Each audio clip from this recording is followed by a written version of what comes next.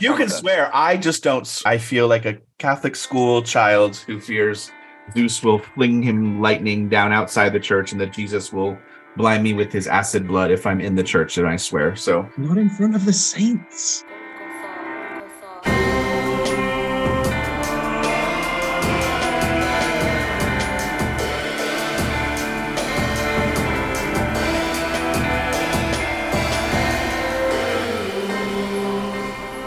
Hello, everyone. Welcome to Radio Free Golgotha.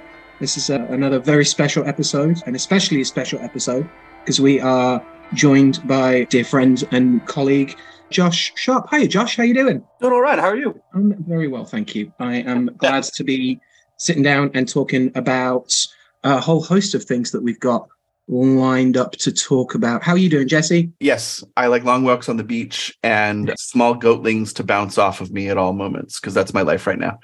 Less the walks on the beach and more the goatlings. So yes, this is welcome to episode 20 the 7th of RFG.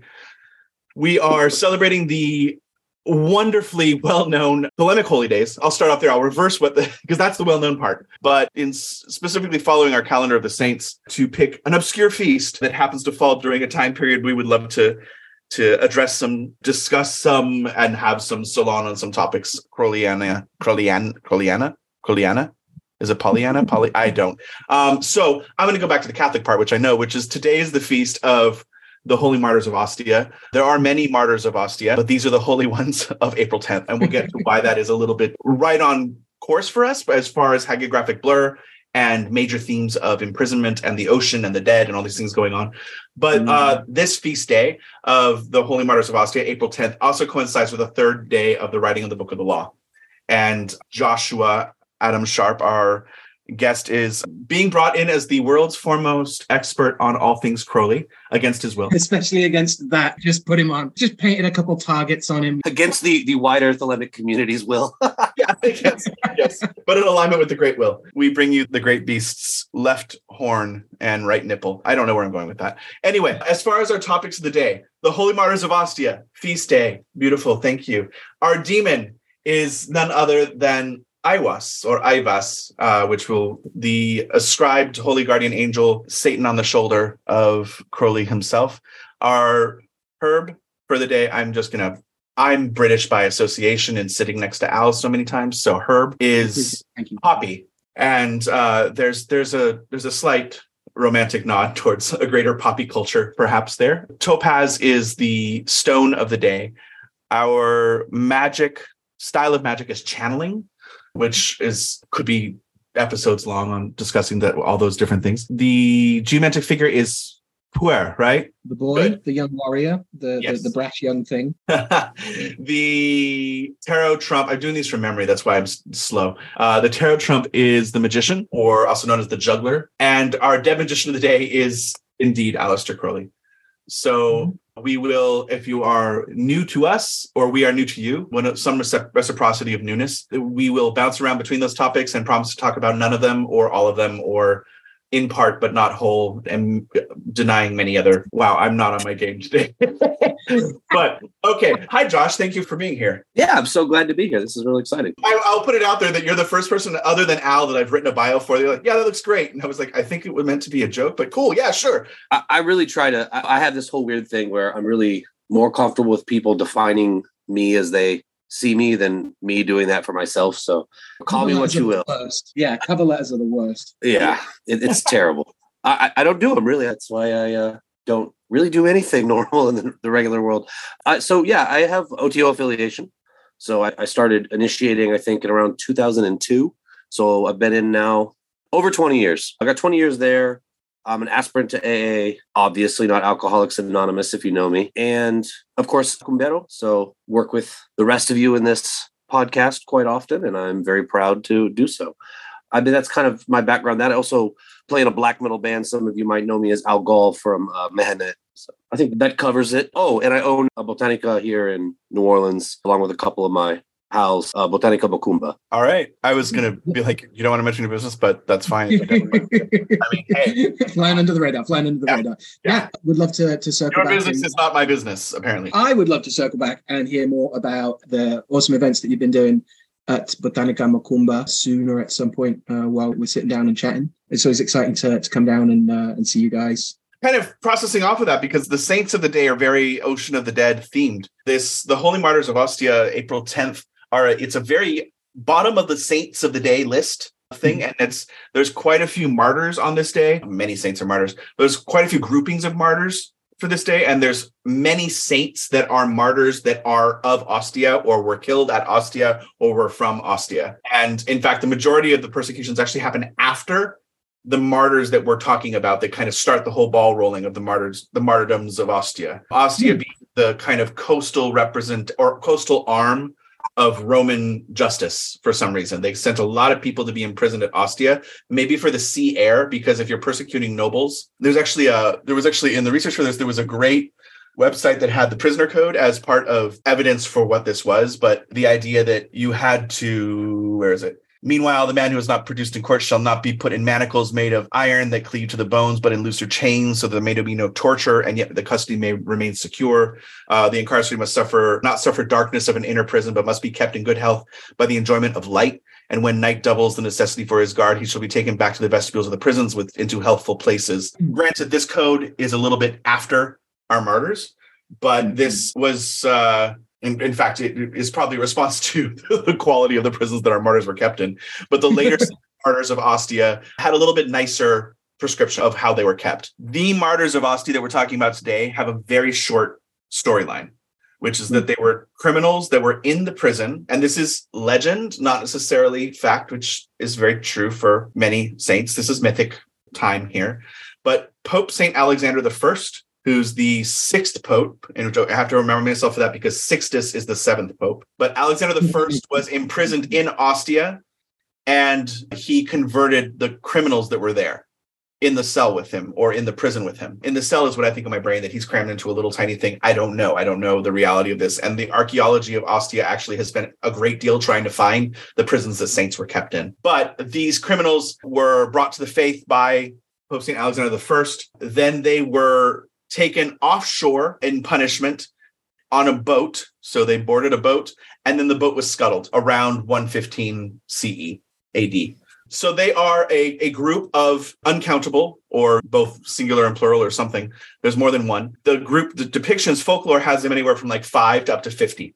And there's part of this, I think, is the blur with other martyrs that happen on this day. You also have the martyrs of Georgia, which is like 6,000 monks that were martyred in Georgia in the 1600s by a Muslim army. And then the martyrs at Carthage, who are about 50 saints who were imprisoned in snakes and scorpions and then martyred because the snakes and scorpions didn't kill them. And it's a common theme with a lot of martyrdom, right? That you put somebody in something and they suffer. Yeah, the first one doesn't take. Yeah. And so we know the Carthage ones are 250, 100 and some odd years after our current martyrs of Ostia that we're exploring today.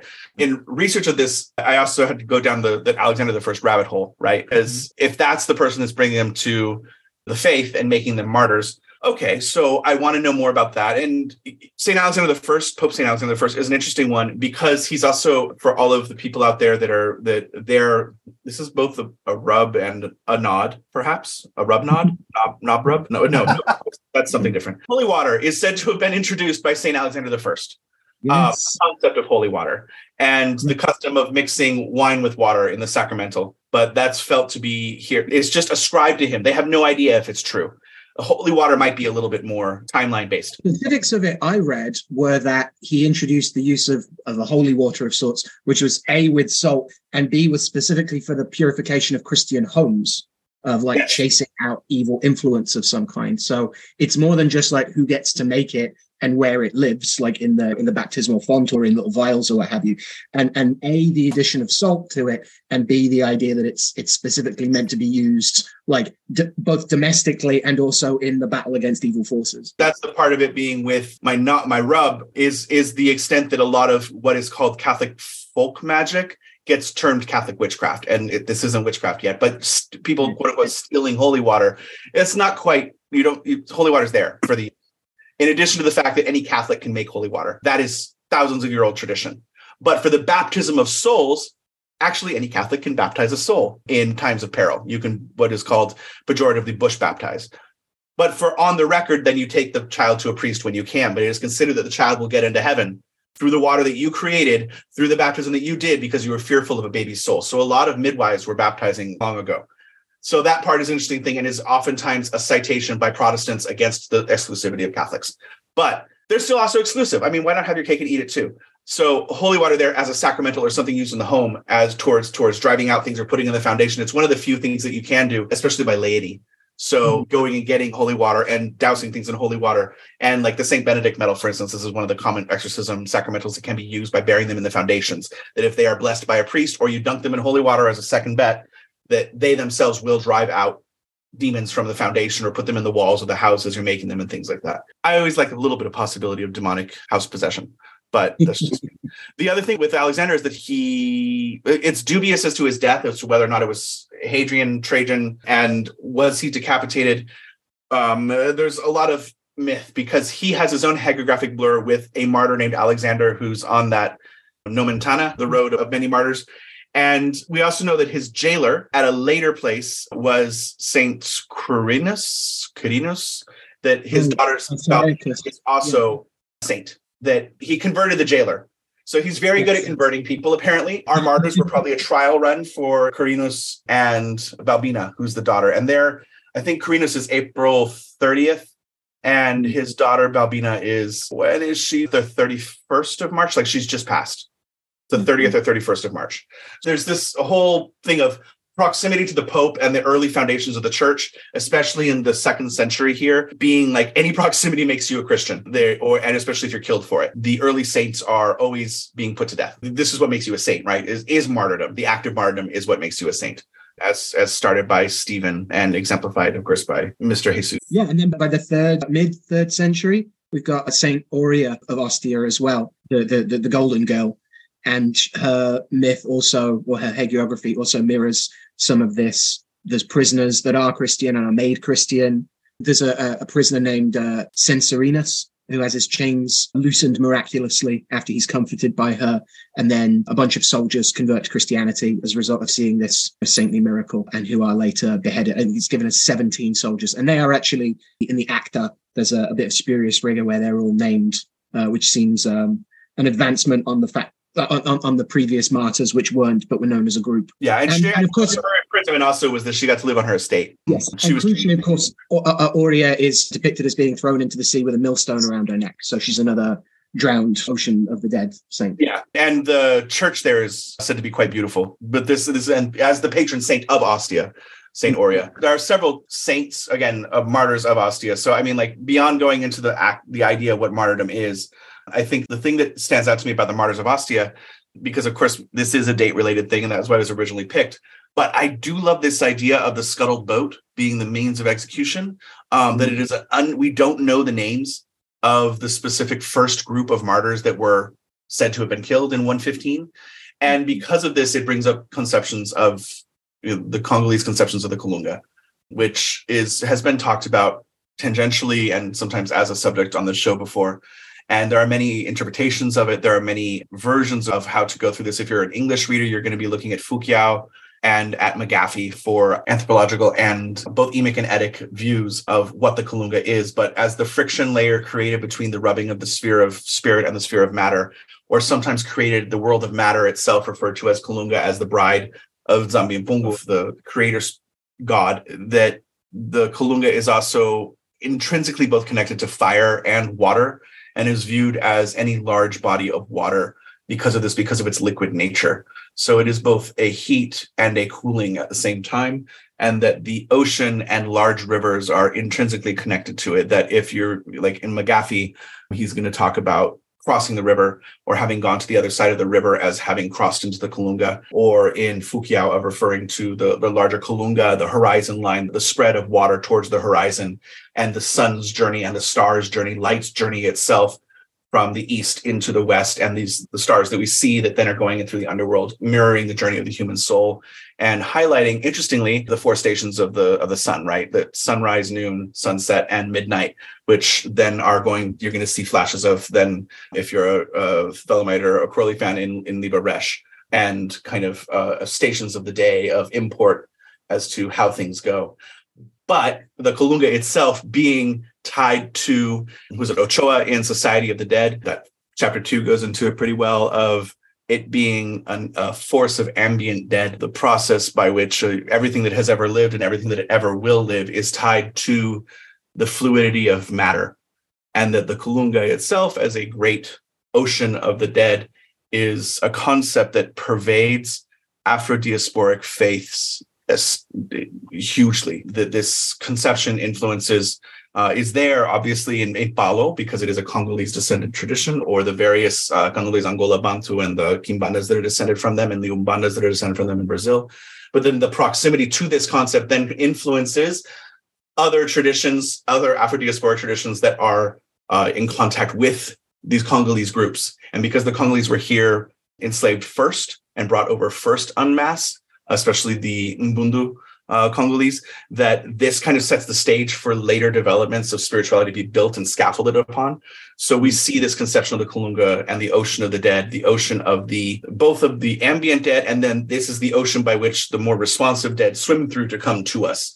But this is a foundational concept of exploring spirituality, I think, here in the Western Hemisphere, and it's specifically Congolese in origin. And I can't help but be drenched in the curiosity of it myself in looking at a group of like the Martyrs at Ostia who are boarding a boat. So no one killed them by putting them on a boat, and no one killed them by sinking a ship. But somehow all those actions make this unnameable group of people, they're only named as a group, then become one with the ocean. And then also provides a basis for later martyrs to be not filed away, but like to emerge from a deeper wake.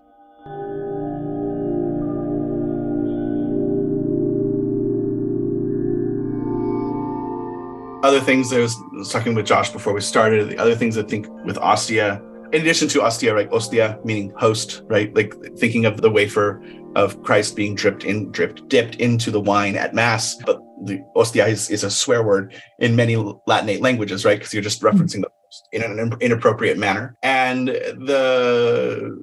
I can't help but think of I think it's a Coil song, The Death of Pasolini, the Murder Me on the Bloodstained Coast of Ostia. They throw his bones over the White Cliff of Dover. Yeah. And other 90s classics that will sting in your head if you know. Josh, you had said you had found an interesting coincidence with that. The only thing I was going to bring up, there's a couple of stuff. We were talking about the martyrs in the waters. Since we're talking a little bit later about Crowley's guardian angel, in one of those books, Liber 65, the third chapter is the sort of attributed to water. And there's a tale of a luscious devil of Italy. So again, we're in the same geographic area. Yes. So the quote is basically, or I think earlier you were talking about the torture and all that. So there's this whole story of torture going on here, and that she hath been broken in pieces upon the wheel. The hands of the hangman have bound her unto it. The fountains of water have been loosed upon her. She hath struggled with exceeding torment. She hath burst in sunder with the weight of the waters. She hath sunk into the awful sea. And he says, so am I, O Adonai, my Lord, and such are the waters of thine intolerable essence. And so he's relating this martyrdom of this particular woman, this devil of Italy, who's martyred on the wheel in the waters, of course, to himself before God, being burst by God as by a martyr burst by the waters. I think there's going to be some beautiful overlap with when someone's name is something like Oria and Aurea, and her name being Chrissy, right, in Greek. And this idea that I think it was the funeral stele that says like Chrissy lies here, the golden one lies here, and the kind of bringing that into an alchemical fold, that it would flag anybody that was reading this and like, whoa, what is this golden person that's buried where? And what is this? And what is the process by which we break matter to reorder it in the kind of alchemical perfection of things to make gold out of lead? For sure. Yeah, I came across some crystalline mysteries with going over some notes of some discussions. I was looking up for topaz, if we want to pivot over there briefly, around it as a fiery stone. So I was going through some notes and some conversations with Adley Nichols, who's, if you're not familiar with his work, has been doing some fantastic research comparing the Elucidarium Necromantium to earlier heptamerons and filling in an awful lot of blanks. Also been doing some great work on Sefer Ratzialis. So if we jump to talking topaz, one of the things that I found was that there is a overlap of what gets called chrysolitis or chrysolite, topaz, and certain sapphires, especially the ones called golden sapphires.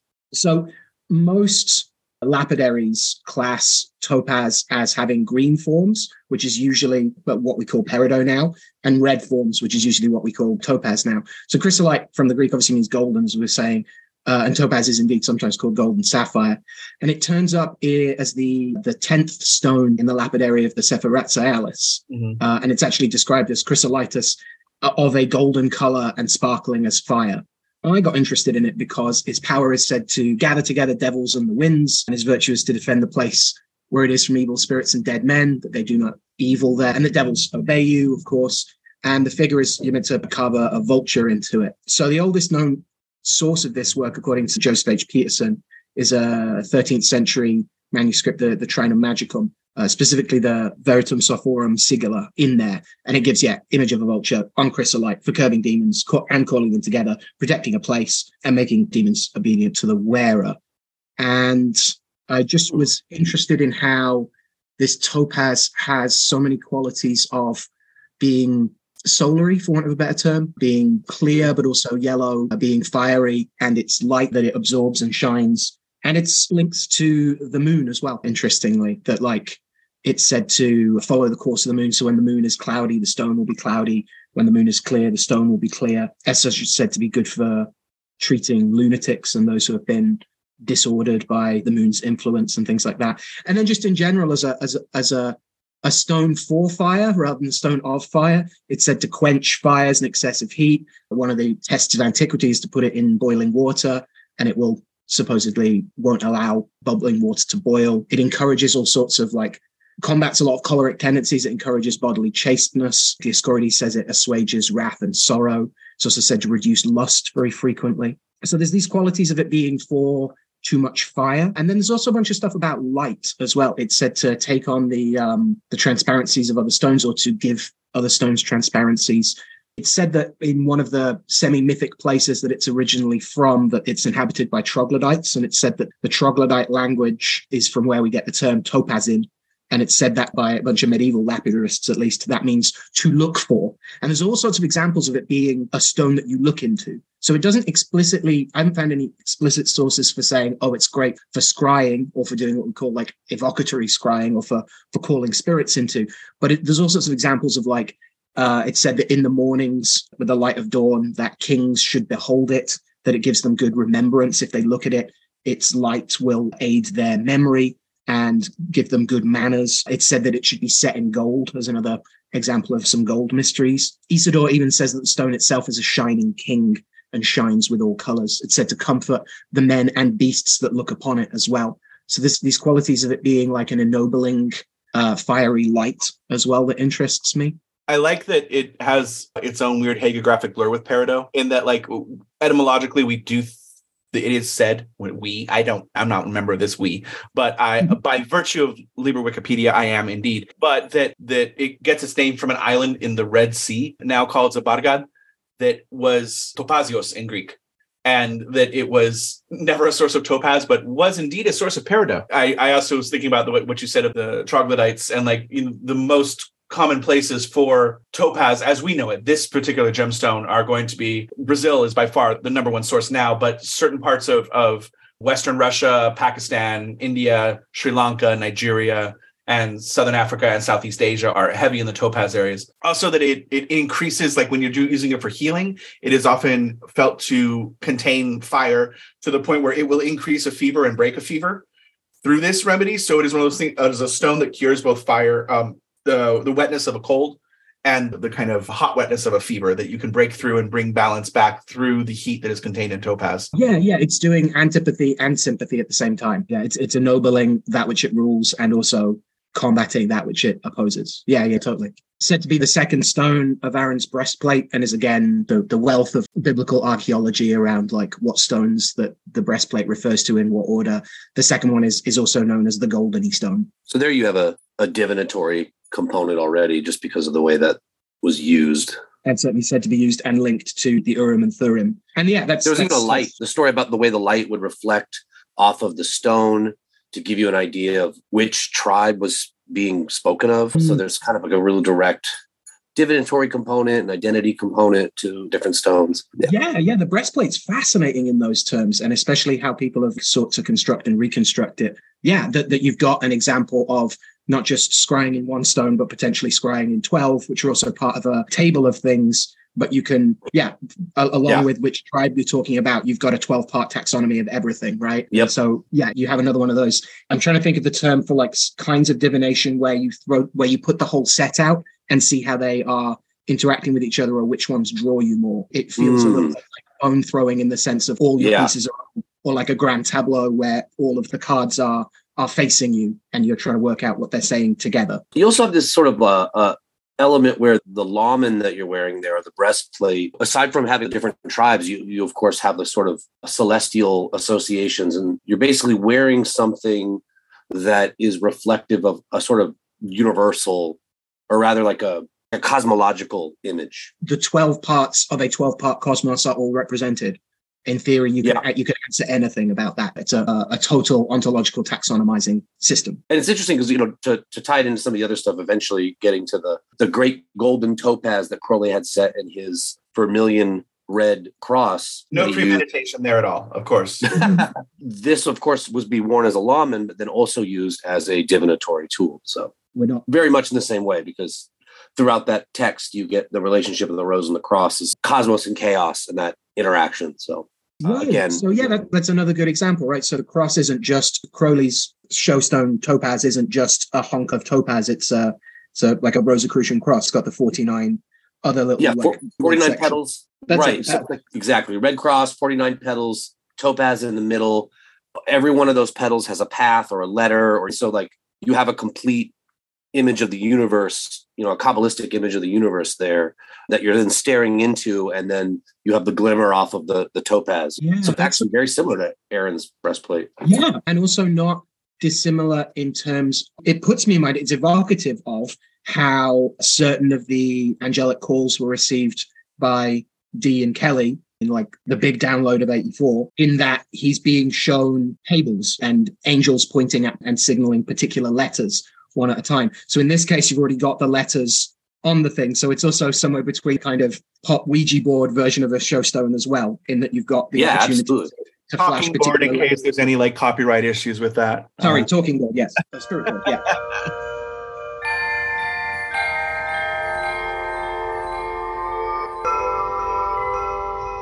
Connecting it to the historical showstone that you guys are talking about, right? So the context of that, as I understand it, is this is the Crowley and Newberg going to build upon the D operations. Yeah, though first there's actually two of those that happen in Mexico before he even knows Neuberg. But that's the part that's funny to me, is for all of this and for all of the spelunking that can happen, I mean that in the gayest of metaphors, that will be ascribed to his relationship with Newberg. And I celebrate that happily. Go team spelunking. But that there's no premeditation whatsoever, but he's inspired to suddenly build upon something he did almost a decade earlier, and just happens to have this beautiful large topaz on the vermilion cross that brings things forward for him to do with Newberg. And this is Algiers 1909, right? By the time they're like in the desert. Yeah, and they basically walk, it's very far actually, because they're in like Bausada.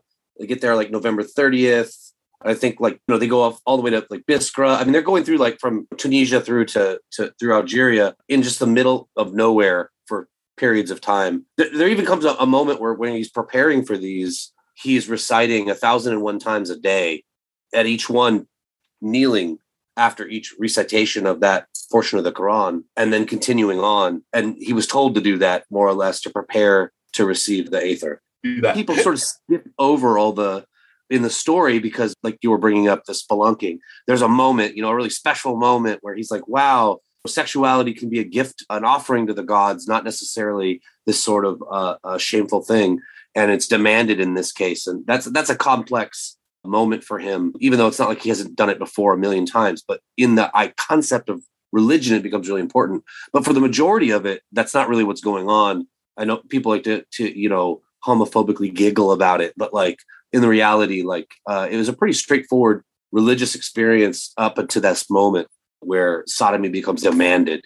as a part of it. I don't mean to, and even in my own, like finding a metaphor around it, is because gets every conversation about their relationship and these workings gets clouded by it, by some weird unworked out homophobia or stigma or something that's going on. And I just remember forums I just had a birthday, so I can acknowledge how old I am, but the 90s, in the wee early internet days, before such larger places for categorization, but the discussion of these things and the publications that were around of, you're dealing with the wars between Typhonian and OTO and other things that are going on about mentioning the sin of homosexuality and what that is, and it being something that's discussed, of course, in these workings, and people kind of honing in on that and only that.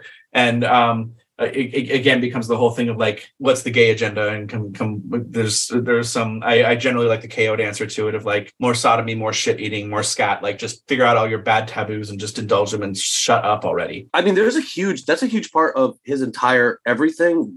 And actually, I think it hasn't been, if you go to the confessions in the very early part of his life, before he even joins the Golden Dawn, he's studying Russian, he's in St. Petersburg, and he's working for the diplomatic service, or he's trying to get there. He's like working on his fourth language, and he becomes interested in the justification by sin. Now, he's there roughly around the time that Rasputin has his conversion. And I think that's really interesting because they're within a year of one another in that portion of St. Petersburg. But Rasputin would have already been going on about this from the monastery. And I have no way of knowing, at least maybe somebody does, I don't know, how far that idea had gotten around, that sin was a necessary test or something that one had to go through in order to achieve salvation. But this was like vexing Crowley, as this idea that this was absolutely necessary, and not as an excuse. If you read his journals, he's basically trying to say that he had fallen into this sort of Manichaean vision of Christianity. Like philosophically, he had become convinced, regardless of what theologians have said, that there's no way around a Manichaean interpretation. And the real question comes down to, how are all of these things, sort of the question of the problem of evil, how does evil get resolved in the body of the one infinite God? And justification of sin through sin becomes one of the answers. And so this plays into the mystical component later, whereas I think a lot of people want to see it as an excuse for libertinism, but at least he's got a lot of pages of justification for it, if that's the case. And in that, just as a side tangent, because what the fuck are we here for that? The justification for the kind of libertine atmosphere, I kind of end up feeling like half the time because Crowley's a hard one for me personally, because I mean, like I'm not affiliated with the same organizations you are, and it's more of a I'm going to dive in as I can and understand things as I can and move through things. But it feels like so much of any public movement where you're trying to where even if let's assume the noble cause, let's assume the noble effort here of trying to or believing in what's being taught and having to sell it to the masses, that sometimes it feels like the libertine thing is the false unicorn horn. That might show you where the real unicorn horn is if it can pull you in that brief in the same way that's, I don't know if I'm making sense here, but like the idea that like copious amounts of psychedelics will show you the same thing that hours of discipline and meditation will show you, but you don't necessarily have the same container, and therefore you will lose a lot of the things that you gain in psychedelic use that you could hold on to through meditation and building up the container for that, which is in line with a lot of other principles too, including like people that were very anti-Crowley, like Gurdjieff, right? And talking about building up and building up the body of light. And I think there's something that the forgetting that Crowley was at this, like even before the writing of the Book of the Law and even through this time period, which are so 5 years apart or just a few short years apart, how much he's doing every year in this time period is dizzying. And how much he's committing to, as you said, performing 1,001 recitals of like doing this to purify himself and bring vision to himself, like studying Hinduism from being Hindu, by studying Islam from being fully as Muslim as he can, to see through it. And which I understand there's also this kind of a right critique of the Orientalism and the colonization that goes through that. Of course, how is it, you're dipping into something and not necessarily bringing anything back to it. But in his vision, whatever that is, there is something really fascinating about the man that dedicates himself this hard to the spiritual discipline and is trying to bring back anything that could be shared. Yeah. Now, that's, of course, assuming that it is 100% or 120% mathematical impossibility, but that it is a noble cause, that he believes everything he's saying. But there are many people that don't believe that at all. No, I know there's a lot of people that don't, and I can understand why. Again, these self tales can always, more often than not, divert from the way that other people see them. But I think a counter to that is, look, you've got enough body of information and you have enough people that were around at the time that while, even if they have a falling out, you can see that they were convinced of the sincerity in the moment. Now, was there a lot of hypocrisy? Of course, there was a lot of do as I say, not as I do behavior going on. But, I was really shocked, like even preparing to chat with y'all, I went back through because I was really interested. Me and my buddy Jed have been arguing a lot about the sort of ontology of the reception of the law and IVOS and the idea of entities and how do we square this with all this other spiritual interests that we clearly have. And so I revisited, one of the main things I did to prepare for this was to revisit what led up to the reception of the law, not just to talk to y'all, but for myself, to be like, why is this such a fascinating moment? And why would I believe, why even look into IVOS? Like, what's so interesting about that? I do think that there's a lot of stuff that doesn't get talked about it's dizzy, like you said, dizzying. It's hard to recount his time even before he joins the Golden Dawn, let alone once that portion of his magical journey begins. You just don't hear about it a lot. And so, I think it shows someone who's like really struggling with sexuality, Christianity, and those sorts of things, but has a deep-seated religious need. And then it gets pretty extreme when there's a reaction to it. It has a sort of an entheodromia where he turns to his opposite. And that's where you get some of the stranger stuff. Yeah. I don't even think him and Gurdjieff were that different in terms of disciplines and whatnot. They just, their personalities were bound to horns. Yes. And I think there's an Eastern model of what an esoteric school should look like versus a Western post-Protestant, post-industrialization model looks like. Mm-hmm. And Gurdjieff's thought was there's never downtime. And so if you see people being indulgent and do it, then you are wasting time. Yeah. The reflection doesn't have to happen after, it happens during. And Gurdjieff was very strict on this. And by many people's accounts, extremely abusive in this way of smacking you back to reality. And you either like it or you don't. But there's different schools for different reasons. But Gurdjieff's main comment was that he was an evil man and that people should be buried. I think that is the exact quote, but I'll footnote it in the inevitable quote unquote footnotes that sometime happen. But that he just did not see proof of the work in Crowley himself is the critique. And there are many people that have that critique. Which also brings up the whole point of, is the messenger the same as the message? Is it right in that case of by the time he's squandered away his money through various means or spent it on these incredible pursuits that allowed this material to come forth, depending on which polar you would like, which you would like to give, that, desperately trying to get students in the end of his life and being in this kind of drug days. Sure. You could question, where is the work then?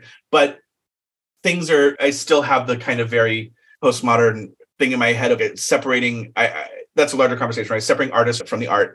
If I find the book and know nothing about the person, I get something out of the book, then I get something out of the book. And context, of course, words have context, language has context, and that complicates once you do know the context, but it doesn't change your experience of what these things are. And I specifically with Crowley, like he very much was inspired by the relationship, speaking to previous episodes, of Jibril to the prophet, peace be upon him, too, that the relationship between Ivas and Crowley was something he spoke to an affinity of. He liked that idea of it being labeled as such, or that he felt it was. And certainly this great, as is often talked about, like whether it's Freemasonry or various different occult movements of being like, okay, let's dip Western Christianity and Judeo-Christianity back in Levantine spirituality and Islam and heretical Christianity and bring it back and see where this goes. And it kind of has this self-perpetuating engine that happens. And Gurdjieff himself is ultimately considered himself an esoteric Christian, even though where's the Christianity in Gurdjieffian philosophy, but he's espousing kind of a perennial philosophy that all things reflect this wholly affirming, wholly denying,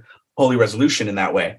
So anyway, before the Gurdjieff tangents get a little bit too much, and I am neither good at Crowley or Gurdjieff, just a fan of my goats. Anyway, that said, the topaz itself, what is the revelations that happen with topaz? Just to kind of tie it back to that, because I do think the topaz and its inheritance of like fire scrying and being a word for fire itself in Sanskrit, or the light and the fiery stone that is of fire, but not for fire, or for fire, but not of fire, depending on which culture is looking at it.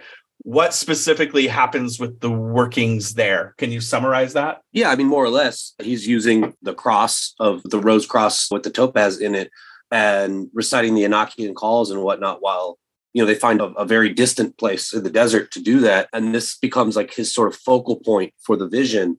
But he makes a note, all right, when he's talking about things like the body of light or visionary elements, which this is what he says. He says the topaz played a part not unlike that of a looking glass in the case of Alice, meaning Alice in Wonderland.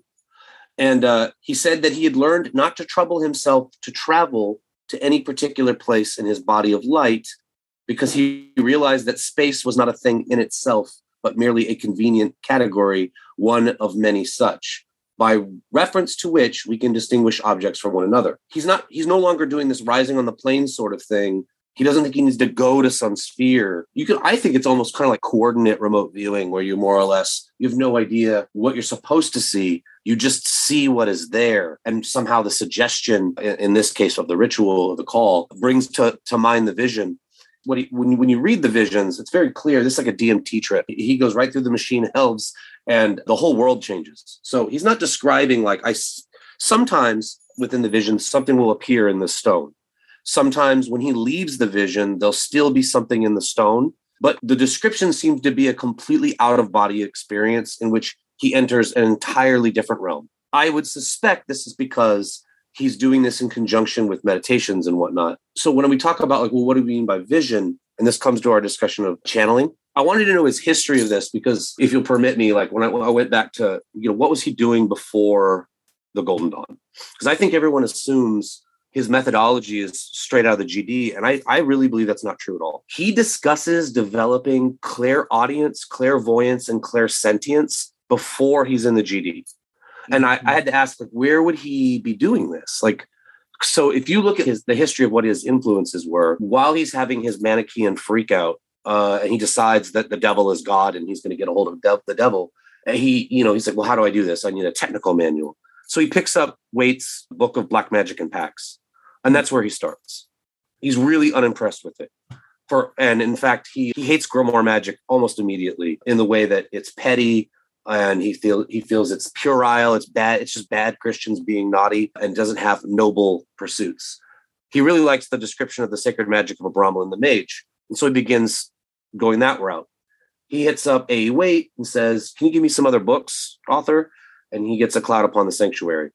So during this time, he's kind of going through grimoires, and he's practicing some of them still. In his journal, there's all kinds of interesting, more standard grimoire tradition evocations. So he's experienced with that. But there's other stuff going on around him at the time. He was a big fan of William James, who at the time, right around this era, was working for the Psychical Research Society, whose library was in Cambridge, which is, where Crowley was going to school. So he would have had access to those works.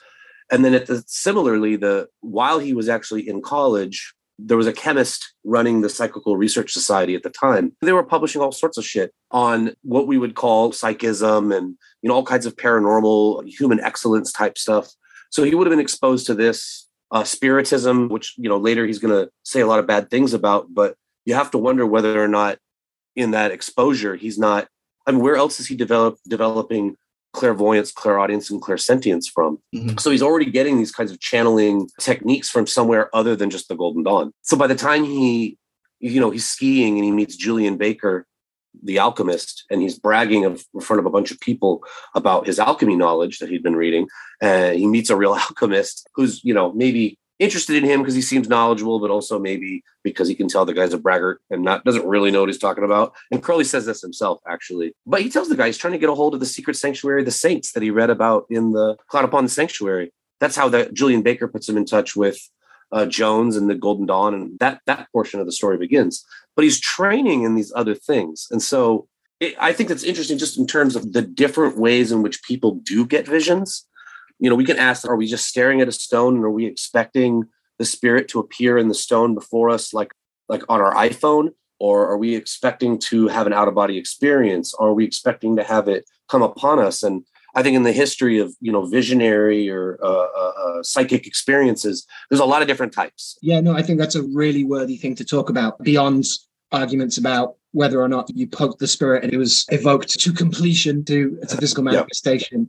I think there are plenty of examples. I mean, Jan Veenstra charts a shift across from at least 14th century Anglo-German usages of show stones as, in some cases, screens, but then also looking at the example of it being like an altarpiece, like a focal point about which a variety of angels are evoked that kind of hang around it rather than in it or out of it. So absolutely makes me think of the operations of Gilbert and Davies recorded in the excellent book, The Art of Magic, where not only do they talk about sometimes seeing things in the stone, a thing shadowy in the stone, or even talk about the show stone actually like moving in some cases. They also record these rich visionary experiences that in some cases seem to be dreams, in some cases are them seeing themselves wandering around a landscape, in some cases are sent out into it and then come back with things. Yeah, no, I think this is absolutely worth talking about. There's a wealth of ways that not just scrying as seeing,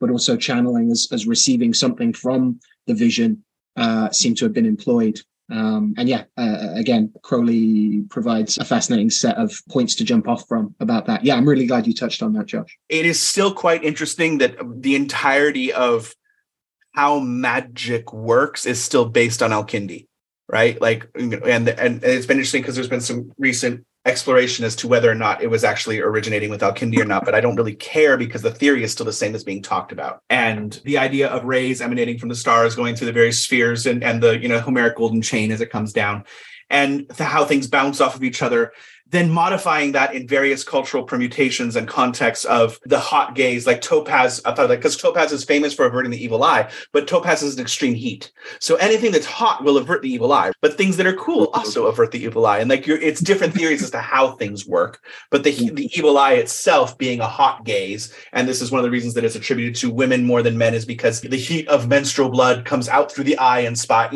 pierces things in that way. Certainly in the Italian forms and in the Southern European, where the gesture is to satisfy it in some way with the fika, right? Yeah. But also in that sense that evil eye is a distinctly Mediterranean thing that has then gone out and framed and colonized all other forms of gaze. Well, yes, no, precisely. That's what it ends up being called. But we've got very different concepts, slightly different concepts of overlooking across the kind of Anglo-Saxon sphere and similar things in other Northern European. And then by the time of the Renaissance, we get formalized into a conception of voiding or venting melancholy humor specifically. And that's where it starts to be overly cold and drying.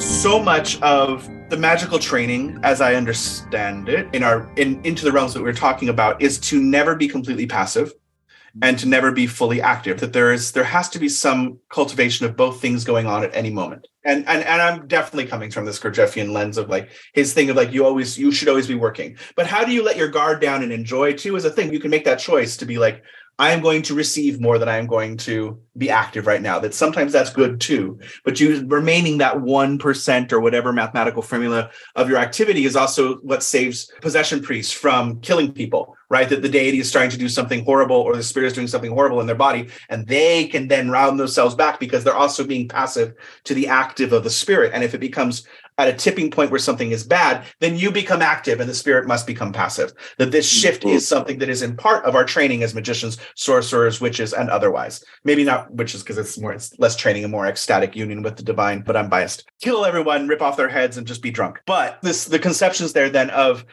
how one scries and what that means, that if you were too actively searching for something, then you will miss what you might need to be passive to. And then if you are too passive in your searching, then you will miss what you might need to be active to. And so there must be a right hand, left hand utility here by metaphor, not perhaps by literalism. Who the fuck knows anymore?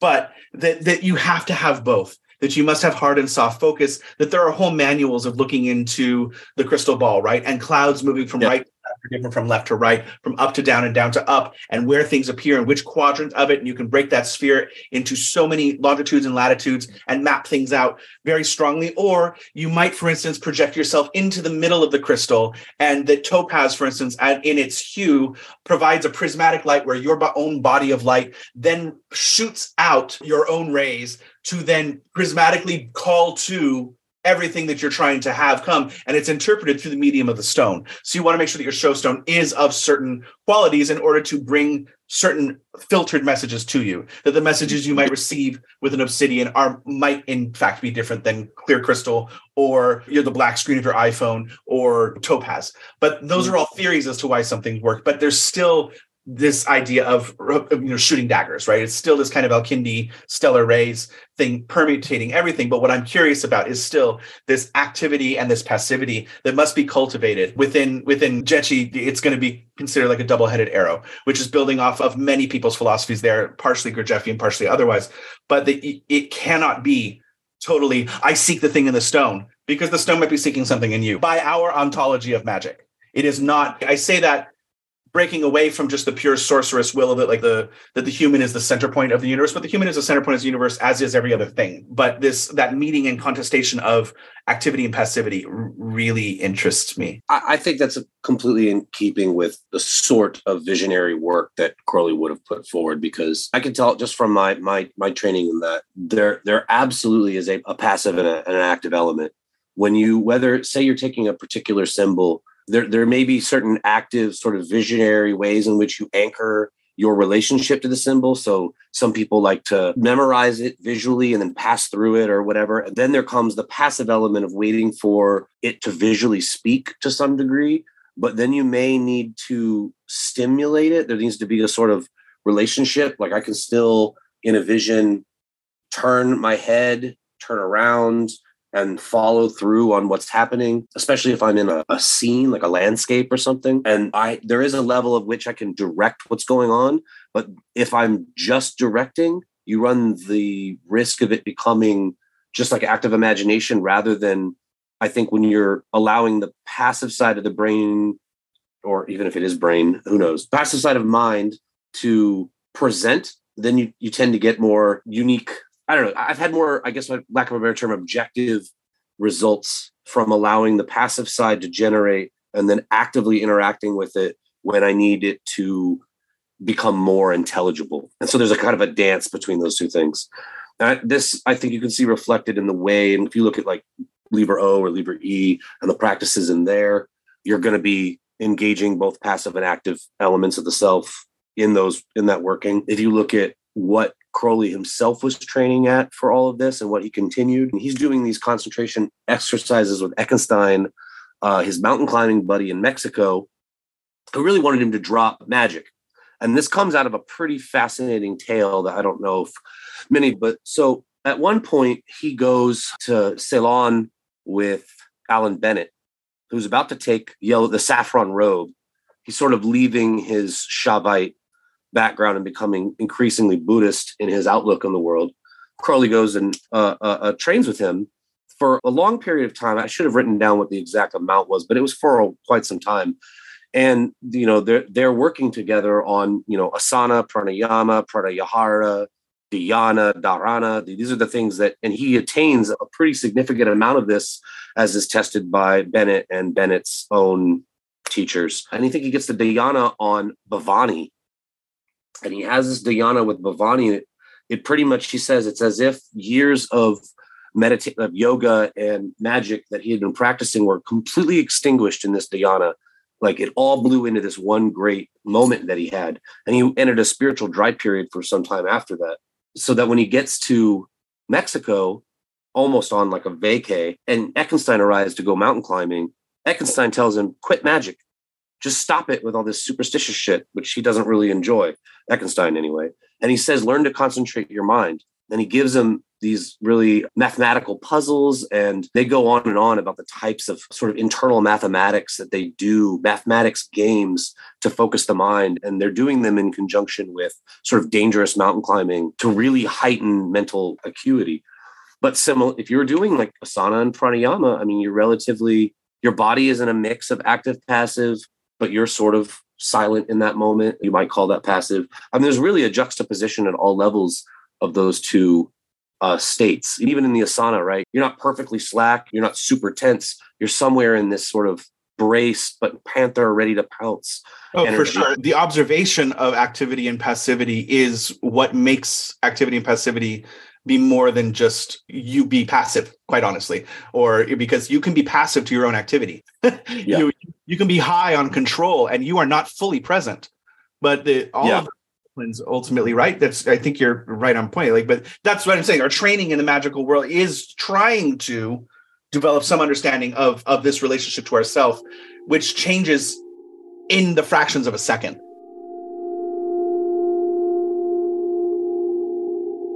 In terms of his visions and vision of the voice, we definitely have him noting that he would be in trance, and that, sometimes between a sentence or two that he's reading out to the scribe, many minutes would pass before he would say another thing as he's sort of in the space. And I think anyone who's done these sorts of visionary exercises sometimes will note long periods of gathering your, what exactly is happening to you before you're ready to describe it. And it can be difficult for a record to be trying to speak out what you're. I mean, for me, one of my biggest problems isn't not being able to see stuff. It's being able to. So much happens to me at once that I have trouble communicating it to any record. Even if I had sometimes I'll use a voice recorder for the vision, and I just it's impossible. I can't get out every detail. I could tell you like the smallest parts of the rug, and I don't know. You have to discriminate, and this is an active component between what is relevant, what is probably the quantum foam of the vision. Just you have to pass over. So,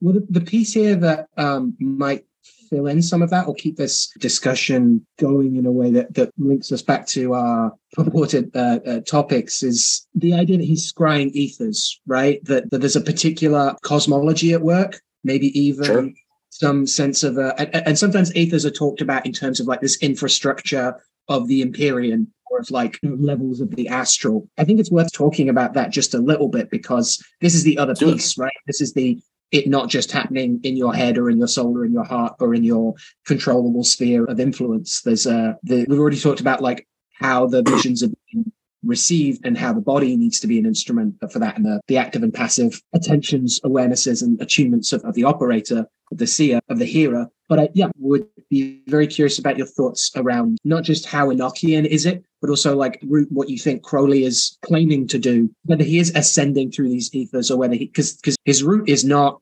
direct, right? It's not linear always. There's a fair amount of back and forth. And I'd love to hear you talk more about that. This is one of those controversies that I really wanted to talk about, because in modern thelema and, talk to a variety of people, depending on when you came up, there's more or less vogue sort of psychological model or, whatever, like this is a sort of inner space or whatever.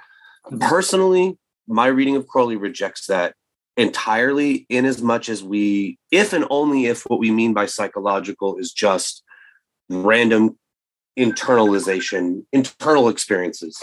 So early on, again, before he joins the Golden Dawn, and I was telling you, he was working on a variety of ceremonial experiments. He's there with Gerald Kelly and this dude, Gerald Kelly, I can't remember his other, it's like Ivor Back or something like that. And he gives a story of them attempting magic. Okay, they're going to do an evocation. And at one point, they put their finger outside the circle and they pretty much give up on magic because they didn't die immediately when they did that. So they're like, this isn't objective. Who cares? And Crowley is like, maybe there's something up with you and you're just not any good at this. And maybe I am good at this. So I'm going to give it a shot. And he goes off to evoke these undines, and he goes to the beach because he wants to be close to the physical. He thinks it's important that if he's going to talk to undines, be near the ocean and the foam of the ocean. And he says he literally expects these undines to appear in the foam of the ocean. Like physically, this is the romantic in him, wants to see these entities.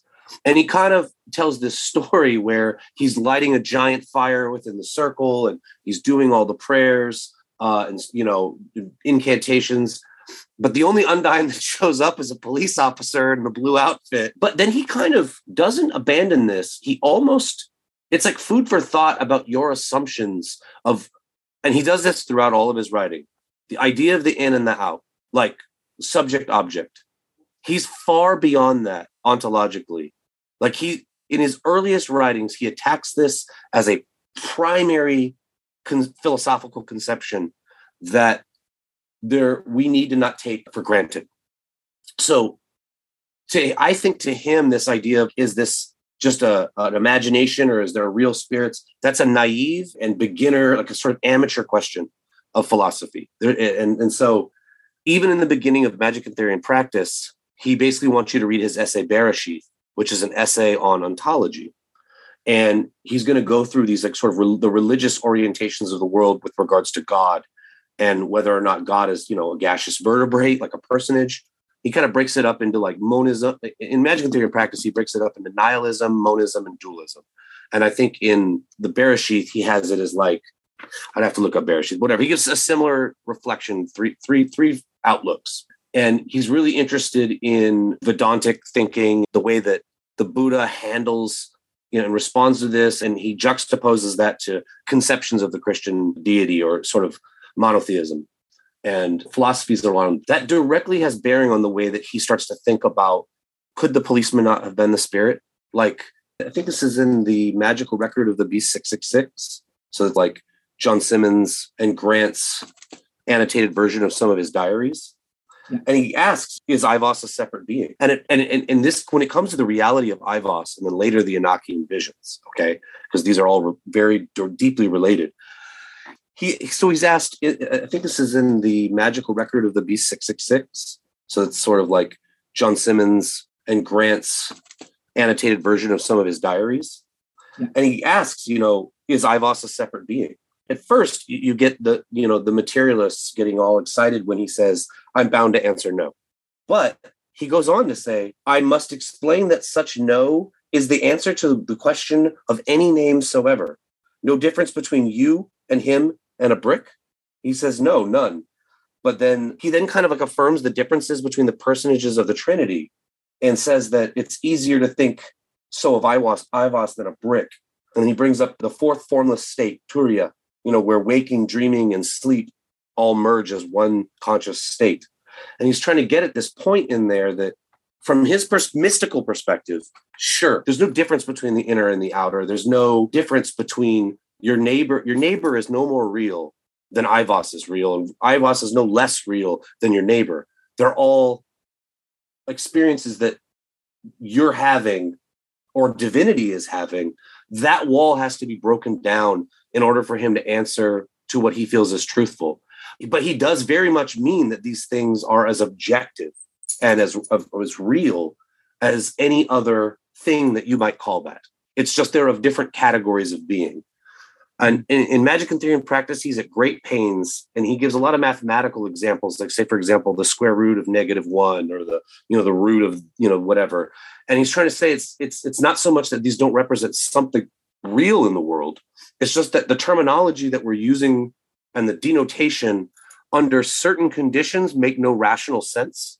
Like the square root of -1 doesn't make a rational sense that you can give a object to necessarily, but without it, your understanding of the universe collapses. It's necessary for you mathematically to have that concept.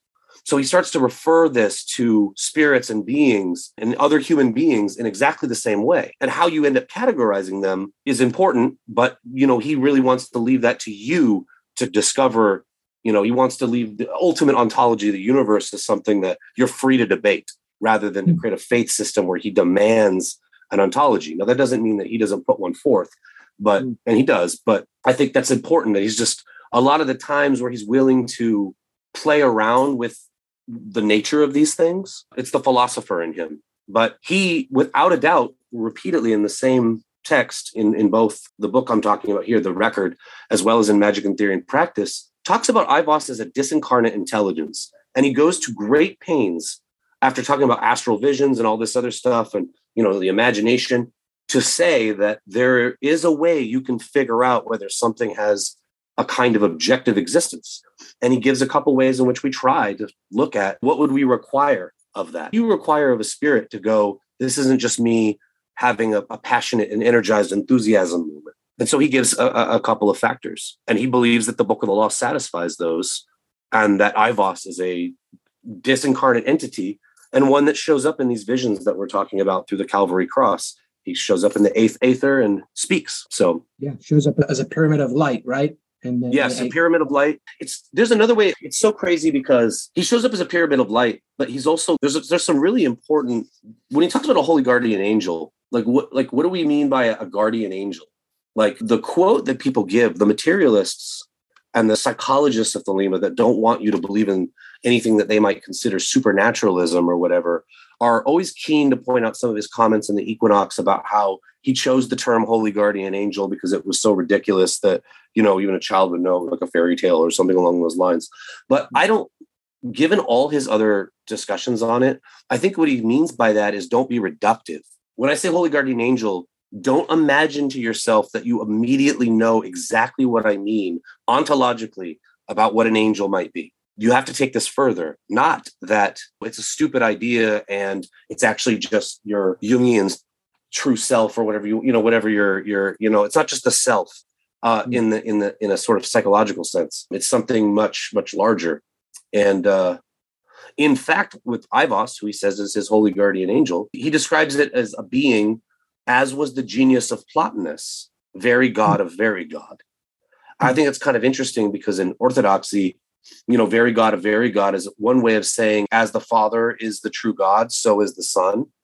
And it's a way of being able to describe how a partial, like an angel or a message or an experience, can nevertheless contain God the All. So the angel, the holy guardian angel, is sort of a messenger of God, but is itself Adonai, is itself God for you in this way, as just like how people talk about Jesus as sort of like the personal Lord. Is clearly a man, is a unit of the universe, and yet is God itself. That same mystery is present in the angel. So I don't think there's any easy answer to the nature of these things. You talk about the Enochian aethers. Are they the anima mundi of a place? Like when you look at Al, you'll know this better than I, but they're in the Enochian system. You have the seals that rule parts of the earth. Yes. Repeat that out because it was hard to understand. Yeah, sorry, go on. We're partly talking about the seals of the earth around the 91 parts of the earth. So you have something like that where you might be tempted to look at that as like just an entity that authoritatively rules the political direction of a nation, but you might describe it as the spirit of the place itself too, right? The question comes, could you have a vision of the sigil of Algeria, the angel of Algeria, as if not only it has a directional power over Algeria, but it is itself a being that one could go in the way like a bacteria could enter your body? Because I feel like that's almost like how he's dealing with the angels of the airs. He's entering them, but they're still angels. So it's not just like something that appears in front of him and yaps at him. He's within it. And it's taking itself apart and using this phantasmagoria to unveil itself.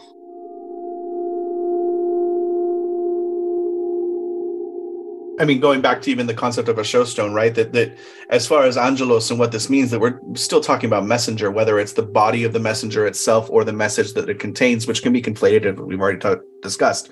But the idea that like angelos of being the showstone between you and the aether of whatever that is, it's still going to be. And if Al, you just touched on this in a couple episodes ago about this is one of the reasons that you should take everything that you receive in a vision as truth, as well as everything everybody else has received in a vision as truth. That there are many things that would not just to look for like this underlying philosophy that joins all things. And one of the things that I think that is interesting, of course, focusing on ontology, because it really shifts magical thought if you're going to shift anything from epistemology to ontology, because ontology invites debate. Ontology has a sense of being, which is by its nature, and therefore being is different from being.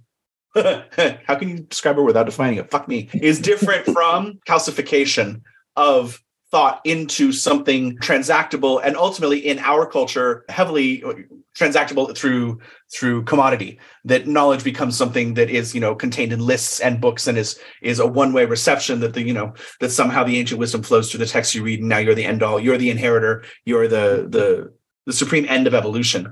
But when you're engaging with that knowledge as a relationship, which ontology starts to provoke at, it's a very different thing. Yeah. Whether it's topaz or any of these things, we are ultimately treating all of this materia, all of our experience as angels delivering a message, or at least you have the potential to engage with them in this way, which speaks to many things with Dion Fortune's, like, a true initiate can serve at any altar, or, whether it comes down to just get some fucking use out of your life. And if you don't like your certain circumstances and you can't change them, you can at least observe and figure out what the fuck you can learn from it. Because otherwise it's really unbearable. And then you've already changed the activity and the passivity.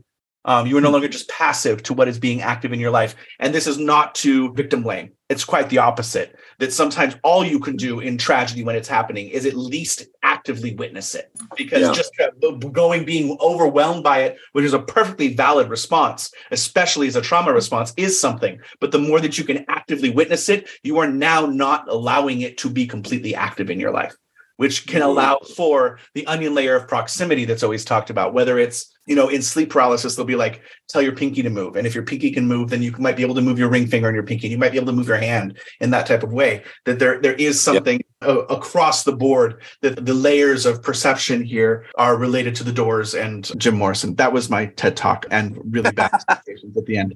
But yeah, so I think Topaz, or in this case, Poppy, is an interesting one because it complicates Crowley, especially with dealing with opium and heroin. Sure. And there are critiques, perhaps myself in my teens and 20s, but does Crowley's poetry really make sense if you've never had the milk of the poppy? I don't know. It is certainly there was, I think that comes out of like the kind of chaotic ascriptions to certain magicians, and they're aligning them to their drugs of choice and seeing how the spirituality kind of parallels that. Well, you're going to have a hard time with him because when it comes to how many, he's not William Burroughs. Yes. Burroughs is hitting the poppy all the time.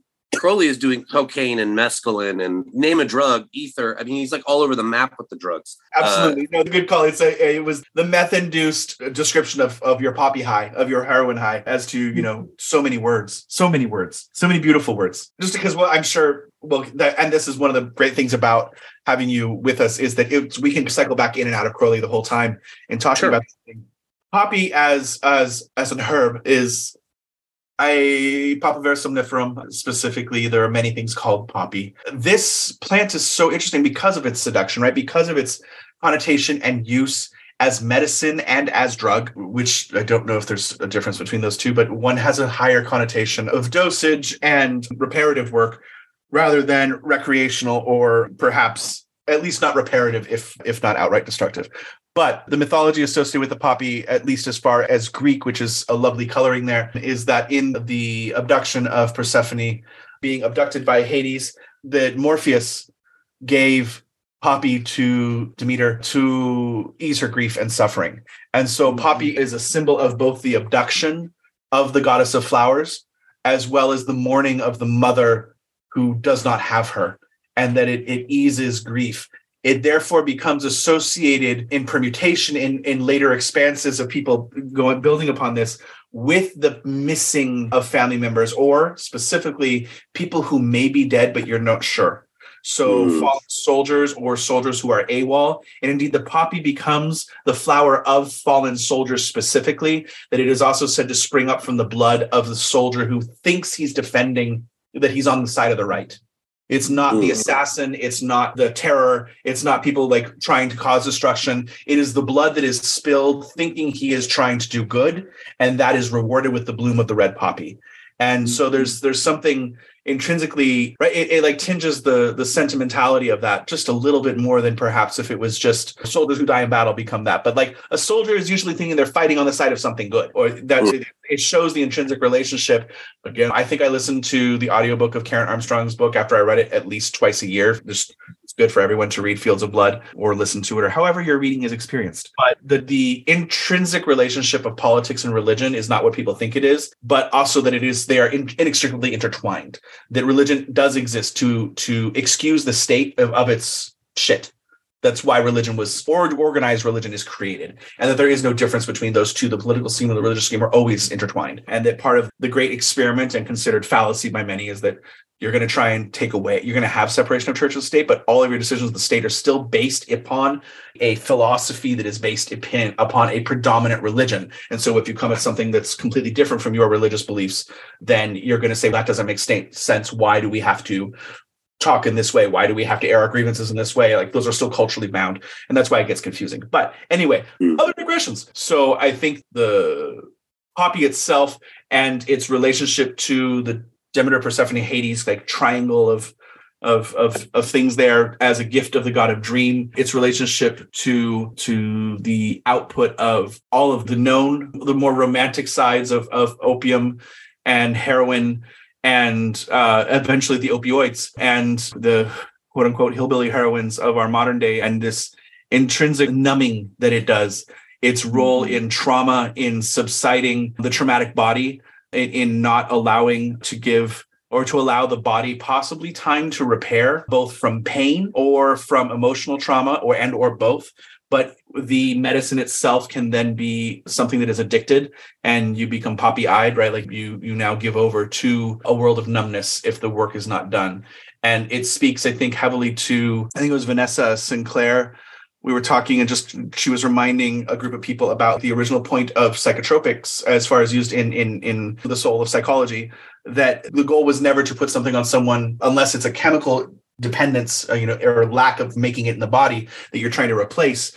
But the idea, and I'm hopefully not misquoting her here, but the idea that you're on something so that you can then allow yourself to do the actual therapeutic work of healing your own soul through whatever those means are. But that overdependence upon the thing that allows you to do that is kind of like saying, well, I have a cast on, so now I can go do whatever I want because my body is back to normal. It's not back to normal yet. The cast is there to support you for a certain amount of time so that your body can heal.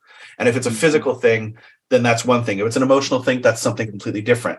So I think the poppy invites a whole exploration into what is healing itself. The doctor doesn't heal. The doctor, usually a surgeon, creates horrible traumas on the body. Then the body has to figure out how to heal. And the doctor has set the dominoes in order so that maybe you'll heal correctly. You'll heal towards a better balanced state. So ultimately, healing is always done by the patient. And this process of what that is, of giving over to grief and sadness and pulling the world with you into which, all of us are drama queens, and you're going to be pulling this kind of Demeter shift of my daughter is gone and I'm going to destroy the whole world in grief or in anger, depending on which version of the myth is being told, which is part of the beauty of that mythic Angelos, right? Like you can retell it according to whatever lens you want, according to your agenda, that it is true and not true at the same time. But anyway, I love Poppy because of that. I think it invites us to understand our own depths of what we might be ignoring, or in the kind of perhaps just to spin it back there, because we're talking about Crowley, and I think there's something interesting about putting these two in the same episode for the fuck of it. Of you are given what you need to do your work. So your life circumstances, it's not about, you deserve this, but what you observe as your life circumstances is still filtered through your own lens and therefore has a direct relationship with what you need to work on. And this relationship of, again, not to victim blame, because that's where we get to bad things happen for no reason sometimes, and good things happen to shitty people. So it is not, that's a whole other exploration. But that on the average day-to-day container, that we can look at our experiences through perhaps a Poppy-like lens of what is it that I'm meant to be working on here. The grief, her grief was burying Demeter and all agriculture before that it wasn't even needed. She was killing everything, and she is a goddess that bestows life and in her grief. So her grief was already killing things. And that's a relationship there to examine. What can soften that so that we can then talk? What can we do to allow for a playing ground, or even in the kind of Eleusinian extension of it? If I was going to compare it to the Tradcraft parables and things of you need to clear a field before you plant in it. You need to know what it's made of. You need to know if the soil is going to bear fruit before you start planting the seeds of initiations, traditions, and otherwise. So one of the hardest things in engaging a candidate is you have to know them for a little bit of time, and they have to do some work clearing their field. Because if you're going to say this grows in this manner, in this way, just by this extremely extended metaphor now, maybe that tree does not grow in that type of soil on top of a rock. And we're going back to biblical parables here of mustard seed or stone, seed on the stone, seed on the sand type of thing, house built on those things. So there's some lovely, I guess this is where Poppy is making me go. I was just going to say there's a lot of connection between all of the subjects here with regards to Poppy, clairvoyance, vision, and martyrdom, because I guess what it kind of makes me think of is the visions of the martyrs under torture and Poppy visions, and similarly runner's high. We're talking about endogenous morphine, right? That is released upon either extreme pain or, like you said, the surgeon's trauma. Even before they inject you, your body is trying to maintain balance so that you can go on and not overwhelm you with the signals it's sending you of trauma. It's telling you you're being traumatized, but it also needs to be okay, I get it. Let's dial it back a little bit. And you get your endogenous morphines. But under that, you have visions. I mean, it's, the dreams and the visions of morphine and heroin and whatnot are legendary. And so I think all of that ties those subjects directly together. And in some ways, that's probably what, the poppy sometimes gets, the lunar attribution because of its visionary capabilities, the ability for you to just suddenly float off into aether, as it were. Yeah, in the language of the flowers, by the time we get to like Victorian floriography, poppies are typically said to symbolize eternal sleep, as well as oblivion and imagination. And there we've got the kind of two sides of the double-edged sword, right? Because we've got all the Hypnos stuff, right? Hypnos carrying a poppy stalk or a horn filled with poppy juice. We've got Morpheus, god of dreams, lending his name to morphine. But we've also got Thanatos, who's also said to, was often depicted wearing a crown of poppies as well. And so we have the soothing of the pain that allows for a vision out of that pain, and a vision of a life out of that thing, of the imagination to see a way out, but also the eternal sleep, the darkness of oblivion, of being removed from either the sensate body or the consequences of our actions or whatever it is. Like tis the dosage that makes it so, right? Between and medicine once again here. Yeah, it's interesting looking at some of the Old English folklore around the poppy and how it is, I wouldn't even say revered, kind of respected / feared. There's all sorts of ideas around overly staring into the center of poppies is said to cause blindness sometimes, or if they're put near the eyes, it's said to cause blindness. It's said if you handle them roughly, it can produce warts. And there's just this general sense of being careful with them. Sometimes it's said that if you harvest them, you mustn't let any of the petals fall off them for various reasons, as well as obviously the folklore still attests to using it for things like insomnia or other kinds of helping people rest after they've been put through an awful lot of pain. So there's this sense of absolutely like respecting it. It's a powerful thing. There's another Old English tradition that says that it's red because it springs from the blood of a dragon, often said to be slain by Saint Margaret, who seems to be the more popular dragon saint from Martha in England anyway. Because Margaret slays the dragon and Martha is just like made it a pet.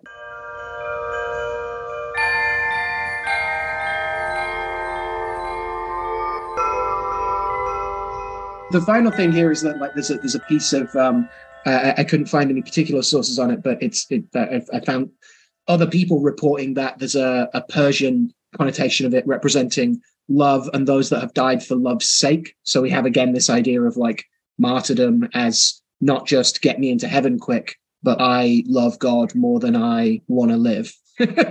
Even the association with the fallen dead, which it has a larger folkloric context, and you're finding this great links to this Persian lore, you see heavily after World War I. So this is because of the poem by the McCrae, the Canadian doctor, I think. I have my notes. Yeah, John McCrae, in Flanders Fields, In Flanders Fields. So like in Flanders Fields, the poppies grow between the crosses row on row that mark our place, and in the sky, the larks still bravely singing by, scarce heard amidst the guns below. Or amid, I said amidst, which is pretentious, I'm told. But this is poetry.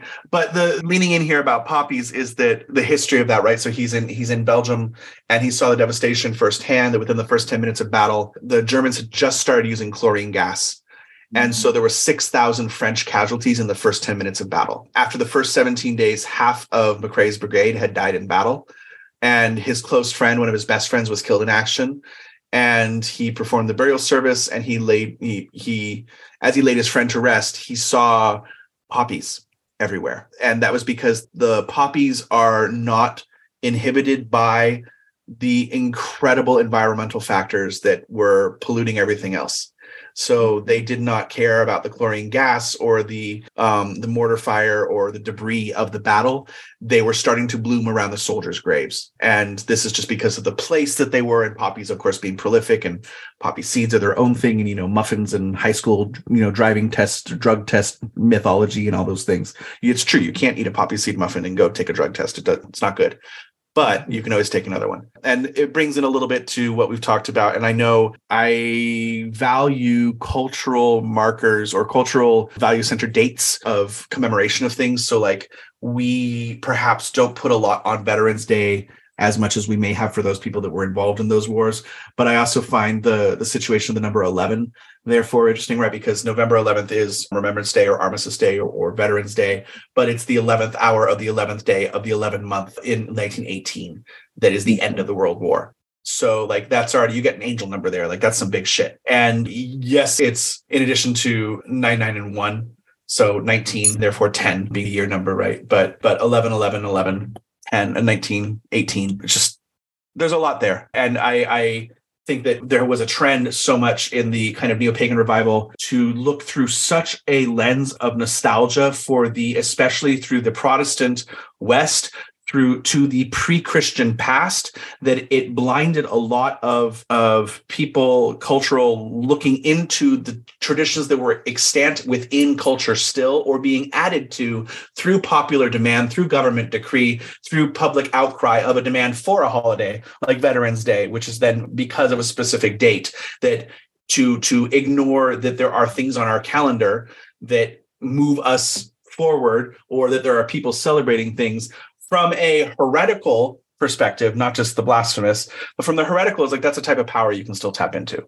And that if people are commemorating the dead, and that, poppies cry out to the fallen dead in this way, that this is how you get things like Robert Burns Day in Masonic lodges, right? There's gonna be a feast of the haggis, and it's going to be there because he was a Mason, and you make this culture, which just seems in jest sometimes, and at the same time has a real significant thing if it keeps going. There's repetition creates something in all of that. And this is, I think, part of a larger thing that can be talked about in the future, because I was an interesting email to the show recently just about the nature, because I referenced things like traditional witchcraft. People always say, which tradition are you talking about? It was like the traditional conceptions of witchcraft, not just this thing, but it does have a very specific agenda that was described in the 80s and 90s and permuted, and some people call it folkloric witchcraft now. And what that is, everybody has their generational term for what they use and why they use it. But again, I just want to give credit where credit is due, even with acknowledging something like Veterans Day. I really think that Corey Hutchinson did a great job on that, on his New World Witchery, and bringing that up early on, of like tapping into July 4th or Memorial Day or any of these American holidays that the average person doesn't necessarily feel like they have. The average neo-pagan witch specifically perhaps does not feel like they want to necessarily participate in the celebration of, because it's part of a larger popular culture. At the same time, there is a power there. There's a huge power. And at the same time, we're all, well, I don't know. I certainly am guilty of like looking at a variety of Roman festivals or something and being like, oh, that's excellent. That aligns with this obscure necromancy practice that I'm interested in. Yeah. While also needing to be aware that like that's also just a public holiday sometimes. Yeah. That there isn't necessarily, it isn't necessarily wholly esoteric, and probably has more in common with people dragging around, asking for a penny for a guy, or any of these like, folk means popular at a certain point. Things people actually do, like the mass of people, not just interesting weirdos. So bringing it back to topics, because thank you, Poppy. Aivas touched upon it, the Holy Guardian Angel in this concept, but the specifics of Aivas are fascinating. The historical stuff. Yeah. Like the idea that we can use this as our demon of the day without meaning any disrespect to the people. Like, it's the Holy Guardian Angel of Crowley. Like, he himself he had his own special poetic words of how much this entity contained all opposites within itself for him. One of the things that a lot of people don't have a copy of this because it's so expensive. I think the actual penciled, it's like of my buddy's book here that I'm borrowing just for this, it's like $125. We bought it like 20 years ago. It's just rarely rare. But in the Magical Record of the B666, the poetry on the demonic side, I have an entire lecture on Satan and Thelema, but I actually didn't reference this book very much. And if I had, I could expand that lecture by a whole other hour on his relationship to the devil. But it's real intense stuff. And it's interesting because in other places, you want to talk about the two opposites. All right, let's talk about the two opposites. Like in the one, okay, we have him describing here. This is from the eighth Aether. Okay.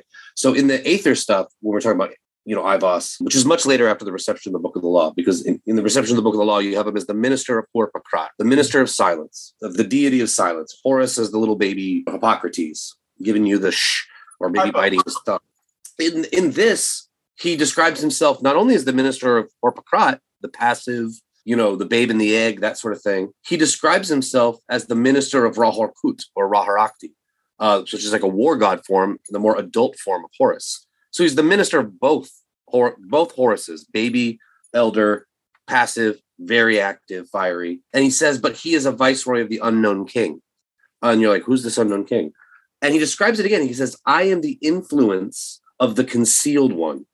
And that's a reference to the Zohar. And then we get a lot of this other stuff about the wheel that has 8 and 70 parts. He's talking about Rhoda and all of these sorts of these things. But he says, all is equivalent to the gate that is the name of my Lord when it is spelt fully. And in his note, he says the gate equals Dalet, spelt fully is 434. Well, there's only two major associations in Crowley's Sefer Sephiroth, or the 777 and other Kabbalistic writings. He gives 434 as the Lord of War, Aish Malachim, which is really funny because in everywhere else where we're talking about Ivos as Satan, which we'll get to, here we have Aish Malachim, which is Yahweh. It's Yahweh as a man of war. It's from Exodus 15:3. And I think that's really fascinating because here we have ostensibly both God and association with God and his adversary or the adversary. And again, this comes back to that weird ontology and in all of Crowley's stuff, all the transabyssal things contain their opposites. So when we try to go like, well, who is Ivos? It's like, well, he's the angel of the Lord.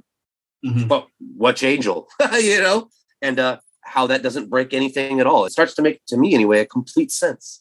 Why the Holy Guardian Angel might actually be your adversary, because he's your initiator. That's his job, to play steel and steel, sharpening one another, that sort of thing. But to give it the demon, we talk about the demon of the day, because he says, "Come, Ivos, come, thou devil, our Lord, on these snow-glittering slopes of poison crystals, these soft crisp, deadly pure, exhilarating feather flakes, on these my soul shall stride." I think here, by the way, he's talking about cocaine. Somewhere in here, he's like doing a lot of cocaine and writing about his angel. I'm serious. He says, "What mortal verse should please the ear that loves no less than a stabbed rival's moan, a soul snarl as it swears her murder oath, or a child's scream of fear and pain, when she or I, at bidding of her, call Satan to pour brandy of crime into our lust's drained goblet, where once there foamed and sparkled love's champagne." I thought that one was real cute. But he goes on and on where he says, "I, the cocaine fiend, laugh at him. I sing for our God, our devil, our Lord, Ivos." He goes on, of devilry, of dire desire, of dread delight. So he has a kind of aesthetic here going on in his journal with this. And over again, if you go through the magical record of the B666, Ivos is ecstatically associated with the devil, our Lord. And he invokes Ivos at one point, and he gets a vision of Baphomet and of the goat of Mendes. And it brings to him this sort of words from the oath of Ipsissimus. And again, I mean, there's just so much devilry in just that one book alone. So when people try to equivocate on it, he gives you no equivocation in this piece. And you find it again in Magic and Theory and Practice. There's a note in the chapter of Black Magic and Pacts where he identifies Ivos with the solar phallic hermetic Lucifer. And then he again attaches it to Satan. So this is just repeatedly, this angel is Satan. And he even says at one point, he was called Ivos, but now called Satan. And that's again in the magical records. But it's funny because simultaneously, when we're talking about these opposites, when he does his numerology in the Aethers, Ivos initially adds for him to 78. And I think he has it. So he says that it's the influence from Keter and Mesla, right? That's 78, the influence from Keter. In other places, I didn't write down the exact lettering, but there's a special spelling. There's another name for another spelling of Ivos that links the paths from Keter to Malkut. And so it becomes a form of the lightning bolt that you see in the Tree of Life, where you have the serpent, which is like all the paths. And then you have the lightning bolt, which is the Sephiroth connected all the way down. And then there's another path that he draws that's the path of Ivos rather than the lightning bolt. It's his own connection. So he spans the whole Tree of Life. This isn't a minor spirit. This is like the messenger of God. And by making him, like I said earlier, the minister of the Ais Malachim, he's specifically a minister of God the Most High. So it definitely it's not an easy way to identify this as just some small spirit, or he doesn't want to conceive of it as just a lower entity. He's mentioned, so you can find the Ivos mentioned in both the 8th and the 17th Aethers of the Vision and the Voice. He describes it as this guardian, the mighty angel that extendeth from the first to the last and maketh mysteries that are beyond. He defines, I think it's kind of interesting too, because he almost defines it as, there's a sense in which it's being defined as logos. So the word is deadlier than the lightning. And he says, the angel is made manifest upon the throne of the high priestess, the priestess of the silver star. Mm-hmm. Now, he's referring here to Gemel, the path of Gemel on the Tree of Life that connects Keter to Tifereth. And so you might find that in the Rider-Waite Tarot, as the high priestess. And if you look in that book, in that tarot card, she's holding the Torah in her lap. So this would be like upon the throne. And of course, the Torah is the word, right? So there's another kind of sense of logos. But he does this permutation of Torah as Rhoda, the wheel, right? Which in the Aether it identifies it with as the 7 and the 8 and the 70. The wheel, and of course there's 78 cards of tarot.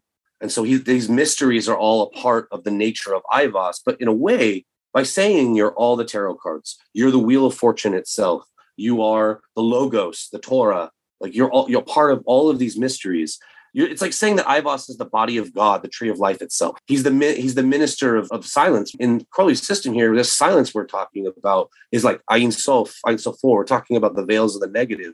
So this is literally like an echo or a lightning bolt in the darkness come to, from the farthest beyond of divinity down into the earth. And you have the quote, it reminds me of the quote, of course, I saw Satan falling, like lightning from heaven. I actually think he directly relates those two things. He also notes Ivos as the eye in the star of Hermes, the messenger whose formula is 418, being the full spelling of Cheth, the charioteer, and of course, Abrahadabra. Mm-hmm. So initially, that's his 78 stuff, where that's his initial understanding of Ivos as almost like a path from God to man. But later he gets a spelling. There's some really weird stuff that goes down with a man named Samuel Bar Ivos, who contacts Crowley. So this story, and this comes into his play on like, how do you know an entity exists outside of you? Mm-hmm. And he wants to give this idea. It's almost like early Karl Popper or something. Predictability, falsifiability. Can it make predictions? And does it have knowledge you couldn't possibly have known, but that comes true? Deep internal knowledge that even you yourself don't have, things along those lines. And he believes that Ivos demonstrates these things. And one way that happens is he's doing like a sort of astral vision to speak with another magician. This is the Amalantra working. And don't quote me, but I think he's in Italy at the time. So I don't know, but quoting yourself. I think he's in Naples, but maybe I'm wrong. So he's speaking with this person and he's trying to get a spelling of Therion. And for whatever reason, it's very important to him to understand like the Kabbalah of the beast. And he gets this sort of like wacky thing that just it is not making sense to him. So he quits the vision. He gets a letter then that was postmarked at the exact time he was in the middle of the vision with this unknown magician. And in it, it's this man named Samuel Bar Ivos, who basically is like, hey, dude, I've counted the number of the man. And he gives, it's 666 or whatever. And it's this enumeration of Therion in, I believe, Hebrew. And he also gives the Hebrew for Ivos itself, which is Ayin Yud Vav Zayin, which is 93. And he's like, how did you, Mr. 93, not figure out that Ivos can be spelled in Hebrew as 93? And so Crowley's like, what the hell? And that there's a man named Ivos who's, I think it's like E.E. Cummings' secretary or something. Seriously. And he has Ivos in his name. And he sent me this letter right when I was doing the ritual. So for him, this is really confirmatory that something weird is happening outside of just we're all having imaginary visions here. And, the guy gives them, Crowley comes up with a Greek form that confirms Ivos as 418 as well. And so he's really excited that the importance of all of this cryptogram behavior is that it has the ability to show like encoded information of significance that he feels he couldn't possibly have known. But moreover, it correlates to certain physical events taking place in the world. So it's not just that like you can do funny things with math. It's that the funny things you're doing with math are correlating to events taking place that almost feel arranged. And this goes back to this idea of the angels everywhere. It's in common moments. It's in a man named Samuel Bar Ivos, and yet it's the minister of Horpokrat. That's such a strong engine for the investigation impulse, right? And you can see parallels of that, I think, in the Terry Wrist in the yes of like, who is this person? Is he real? Is this just not a weird thing?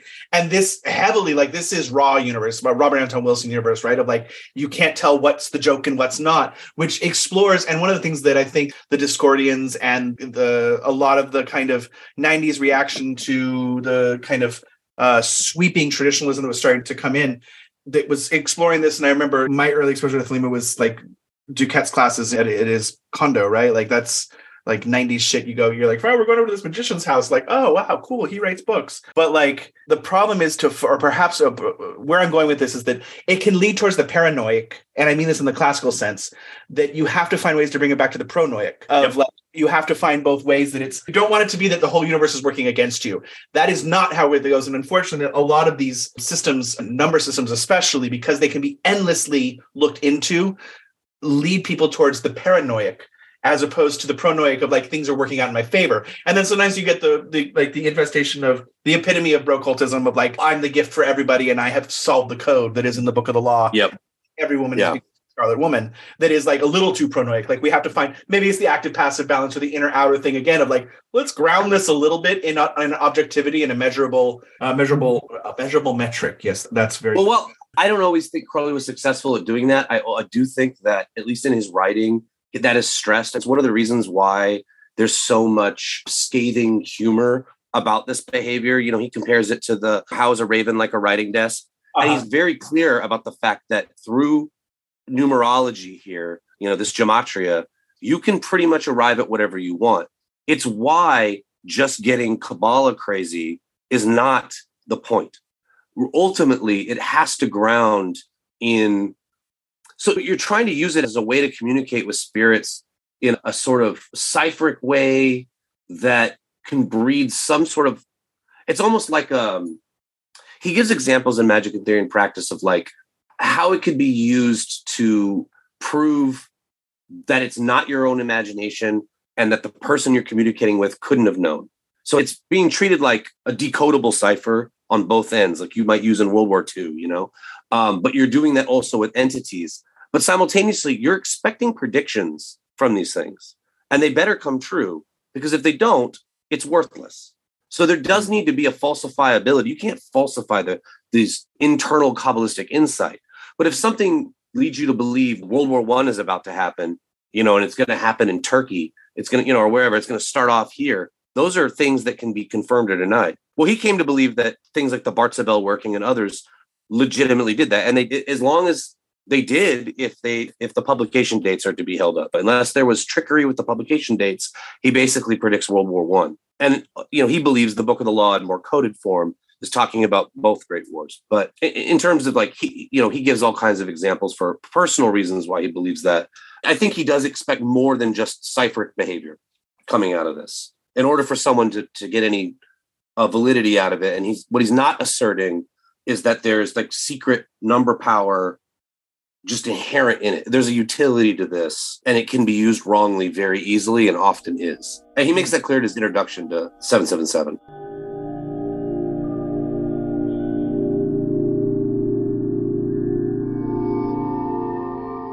Again, I feel like we're getting at this concept of like vision isn't just about looking at things or being shown things or even having an internal experience. It's about arriving somewhere new or adding something of some kind of novelty, whether or not we want to frame that as outside of ourselves or something, you know, a priori or priori that we have to like build the steps to. We're talking about interactions with spirits, encounters with states and forces, influences and awarenesses that speak of a two-way street, right? Of what are you getting out of this? What's the spirit delivering you? What is it carrying? What messages? And I think this leads impressively neatly, he said, patting himself on the back, to channeling, right? Because we're talking not just about the receiving of whole texts, although we are, obviously, our other feasts are of the reception of the Book of the Law, but of, you already said, things that come to pass that are true, predictions, that prophecy.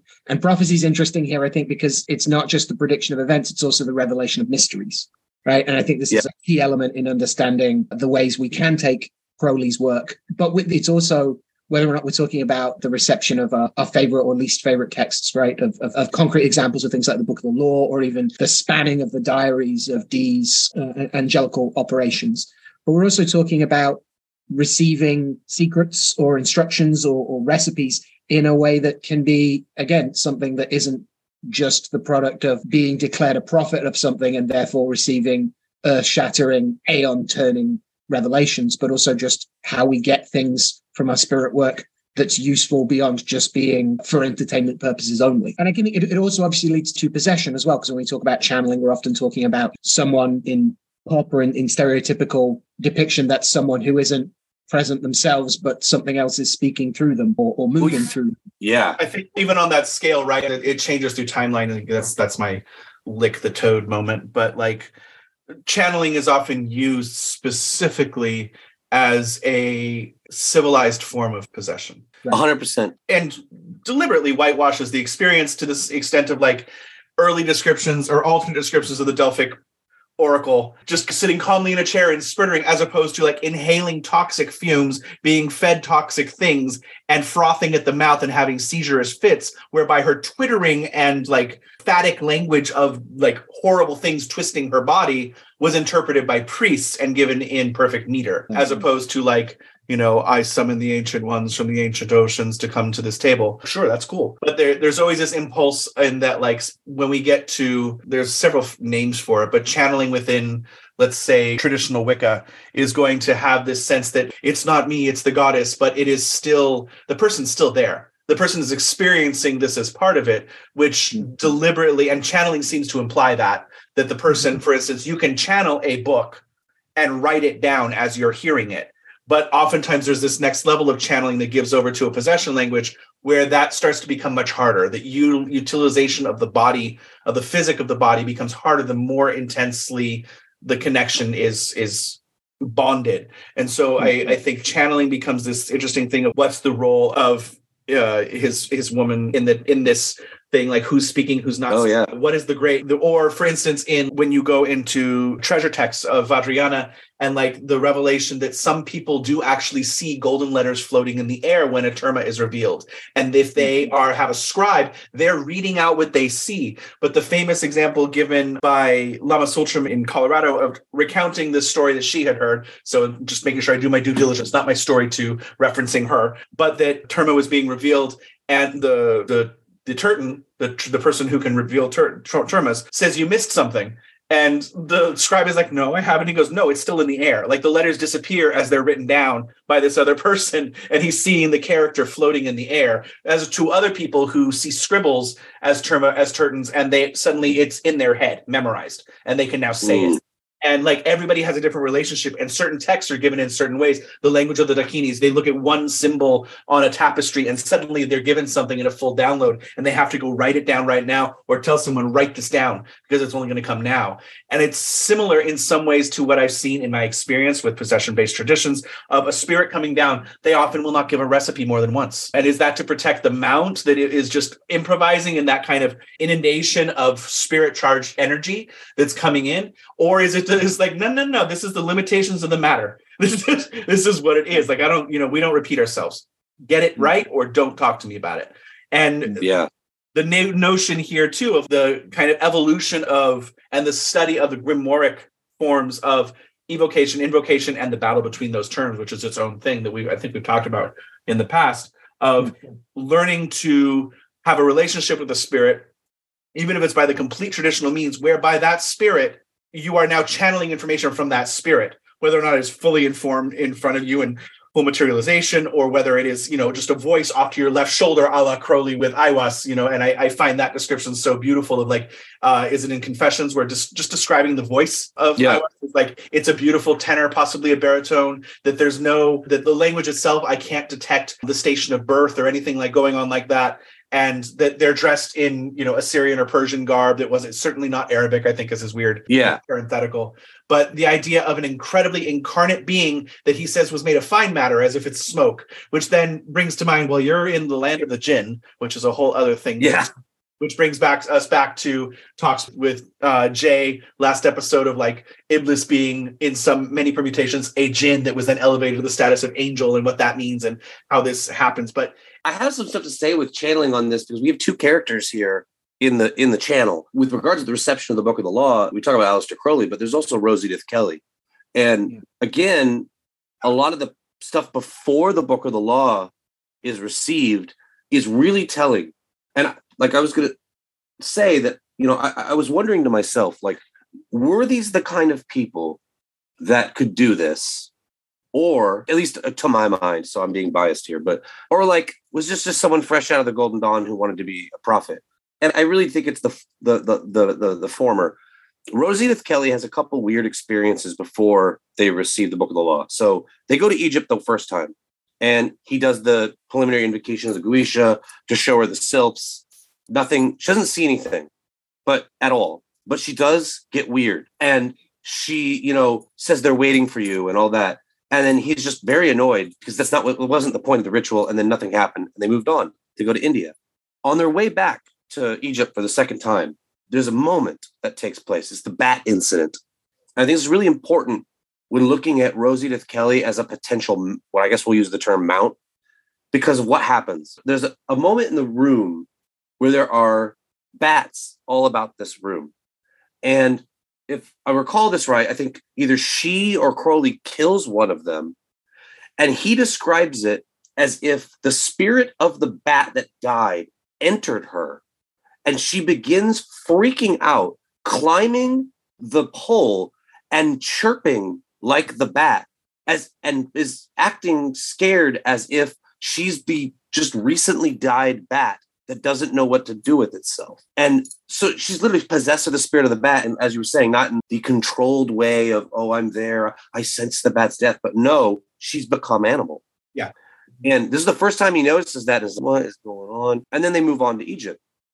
And so the second time he begins the Sylph, the preliminary invocation of the Guisha, because the first time he did it, they're in the king's chamber, and he talks about the light that comes up. Yeah. They stay the night, and there's like this sort of lilac light that appears in the king's chamber, and he eventually just snuffs out the candle and reads by this weird light to finish the spell. And again, she's just in a trance saying, they're waiting for you, but nothing comes of it. Now the bad experience, and they come back. The second time it happens, they're just, I don't know if they're in their hotel, they're somewhere. And then there's more data comes through. And it's ostensibly through her that this is happening. So she's the one channeling this thing. And by Crowley's description, it's very bodily. She's not really there. Even when she's saying it, she's not doing it like your neighborhood French Quarter tarot reader who thinks they know a lot about your life and they'll tell you what your ancestors need to tell you. That's not what's happening. She's gone. And when she's saying these things, so that when we get to the actual reception of the law, she's the one that tells him he's supposed to be in that room. All this information that it's from Horus, that's the stele of revealing, that's all Rose Edith Kelly. Mm-hmm. And he's hyper annoyed because he's the big bad magician and she doesn't know shit. And why is she telling him all this stuff? And he tests her. He believes at some point, he's like, well, I'm going to go with this because there's some things happening here that I can't explain. And that's when, you get the reception of the law, and then his channeling begins. And it's almost like a transference. She gets hit first, and then it influences him. And then Ivos appears over the left shoulder. But in his description, it's not just clairaudience that's taking place. He's at pains to describe the fact that it's driving his hand. Like he doesn't want to call it automatic writing, but it's like there's more going on. And even in the book, it's like the chant shape of the letters are important. As if like the prophecy isn't just what the content of the book, it's in the style of it. And that there will be things that he couldn't have known that his hand are doing. And so again, I think that's like, it's channeling in a near possessory sense.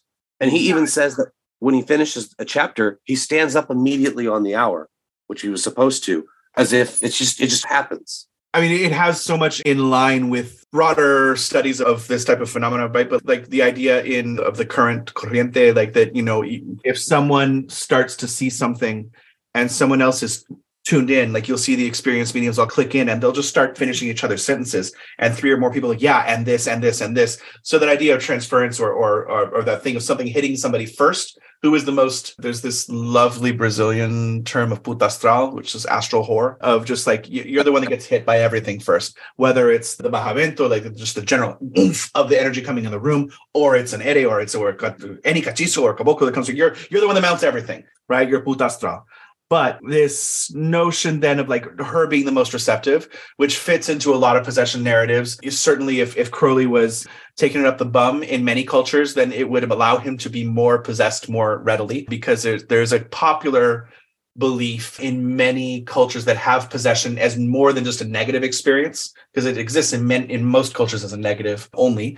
In modern cultures, but where it can be something as other than negative, that it is specifically those who can be penetrated that have a different relationship to being possessed, which goes against the kind of heteronormativity of the Pope is talking to God, but how is he talking to God? What is the nature of this clairaudience that he has with God? And the tongue goes both ways, which reminded me of something randomly with the Ostia martyrs. Of one of the later martyrs, the tongue was cut out and thrown to a falcon, but the falcon didn't eat it, and the arms or hands were cut off and thrown to dogs, but the dogs wouldn't eat it. This classical thing of like animals saying, I will not engage in my animal nature because this person is too holy. Anyway, with the Book of the Law, or like it reminds me of Mary of Egypt's lion helping bury her body because that was his friend. Like the priest comes and the lion helps the man bury Mary of Egypt's body. But with the Book of the Law, it always fascinated me with like how much is just right time at the right place, because if we accept channeling as a possibility, as something other than a negative experience, it's not really, if we're talking about this way, I guess that there's no consent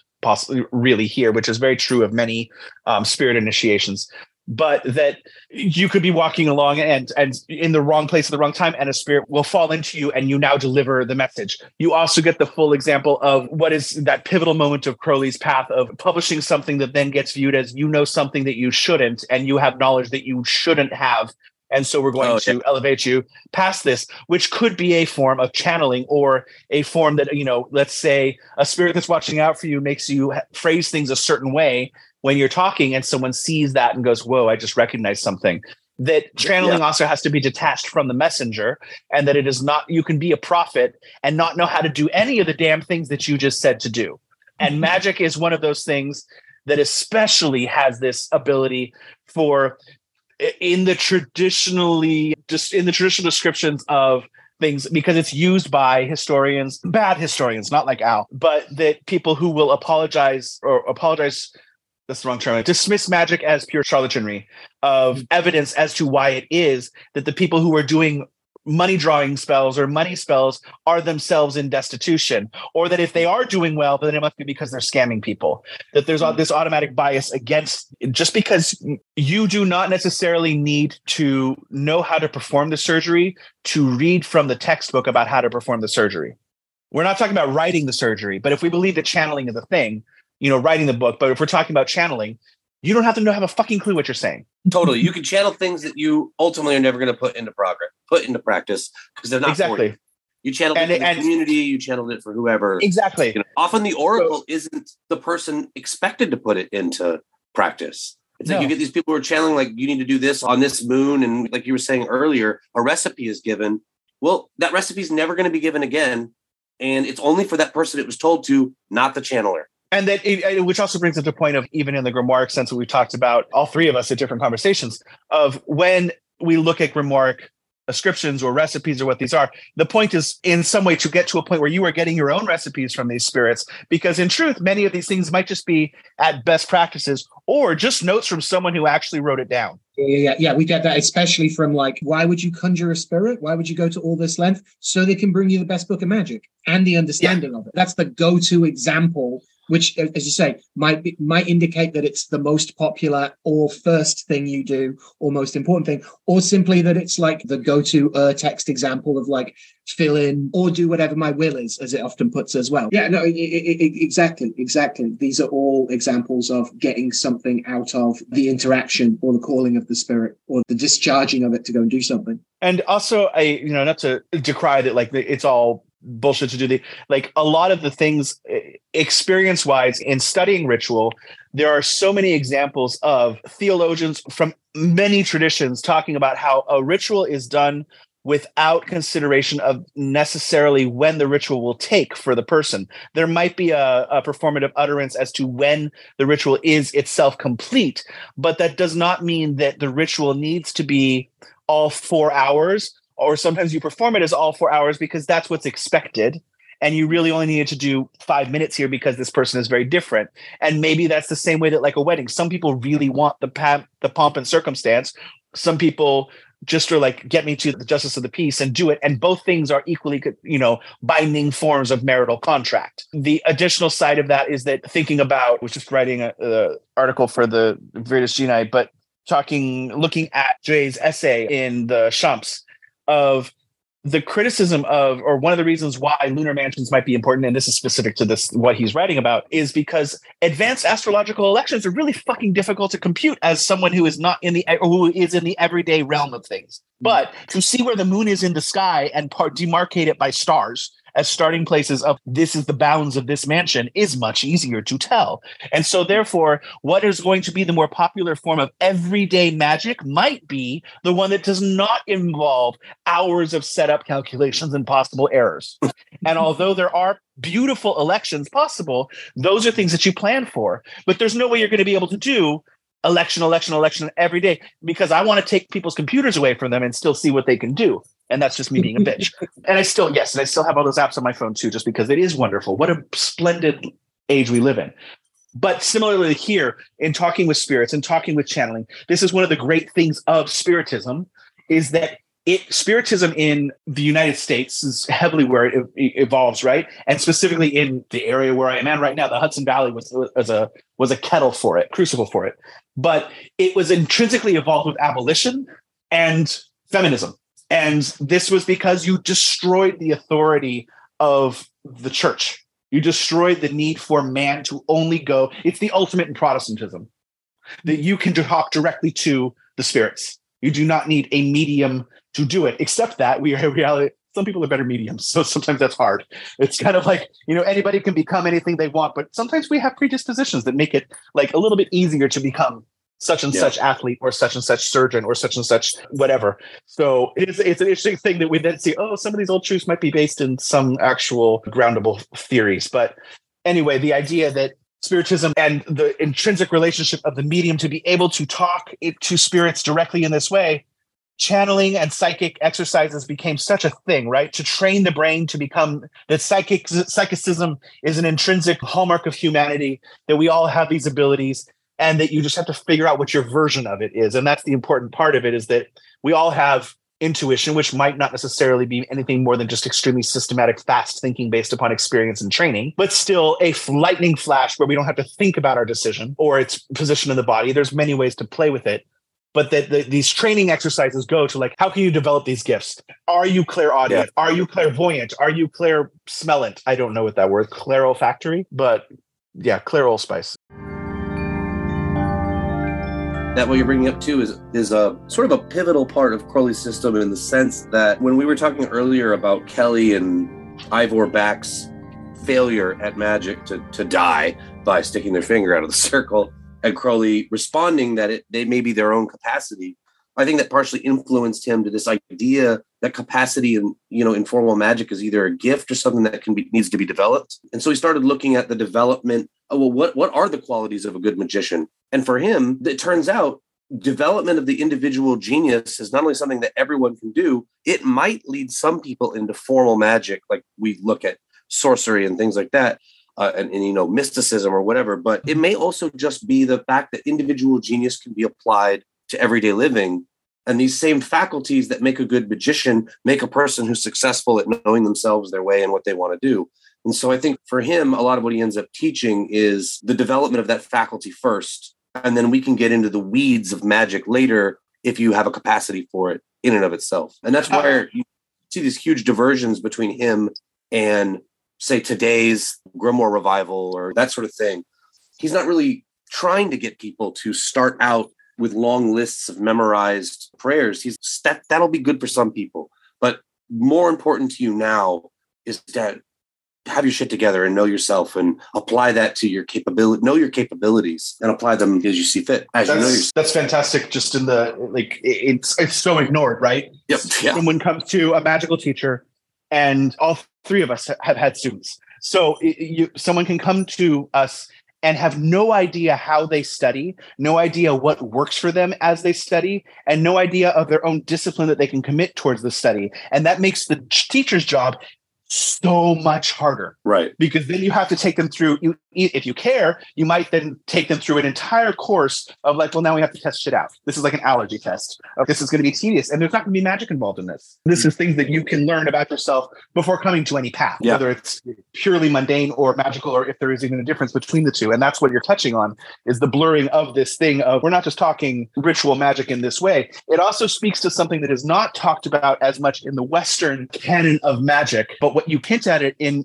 a beautiful way of so much of magical systems that are engaged with, like priesthood wise, let's say, there is a not universal, and so I won't propose that, but common theme that the magician themselves is in need of the medicine that they are seeking, and therefore more imbalanced than the person who can do their lives without magic. 100%. And we're crazy ones that need magic in order to even function as normal human beings.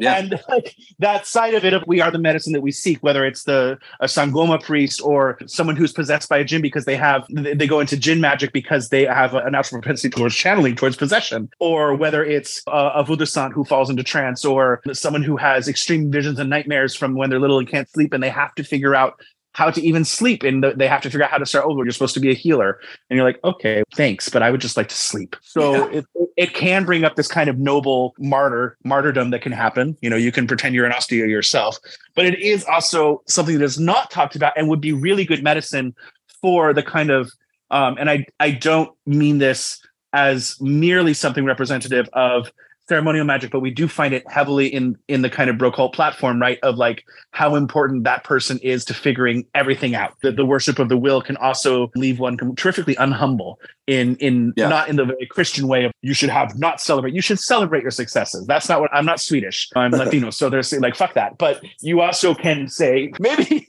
I don't need to broadcast to everybody, every single insight I have, because this was for me. What is for other people? What is for the community? What are those things? It's if you're getting possessed by yourself at your own shrine constantly and saying, oh, I lost 2 hours of my time.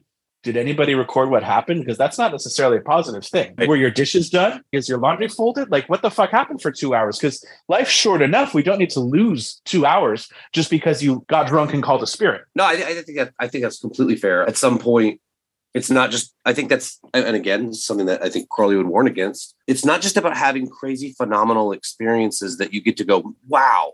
And he, at least for his part, was actually, throughout his confessions, highly annoyed when phenomena appeared that were not the resultant end of the ceremony, or were not in some way, elevating him towards a deeper understanding of the angel or God or whatever you want to call it. I feel very akin to him in that. There are knocks on the walls and someone just smashed a glass that I did.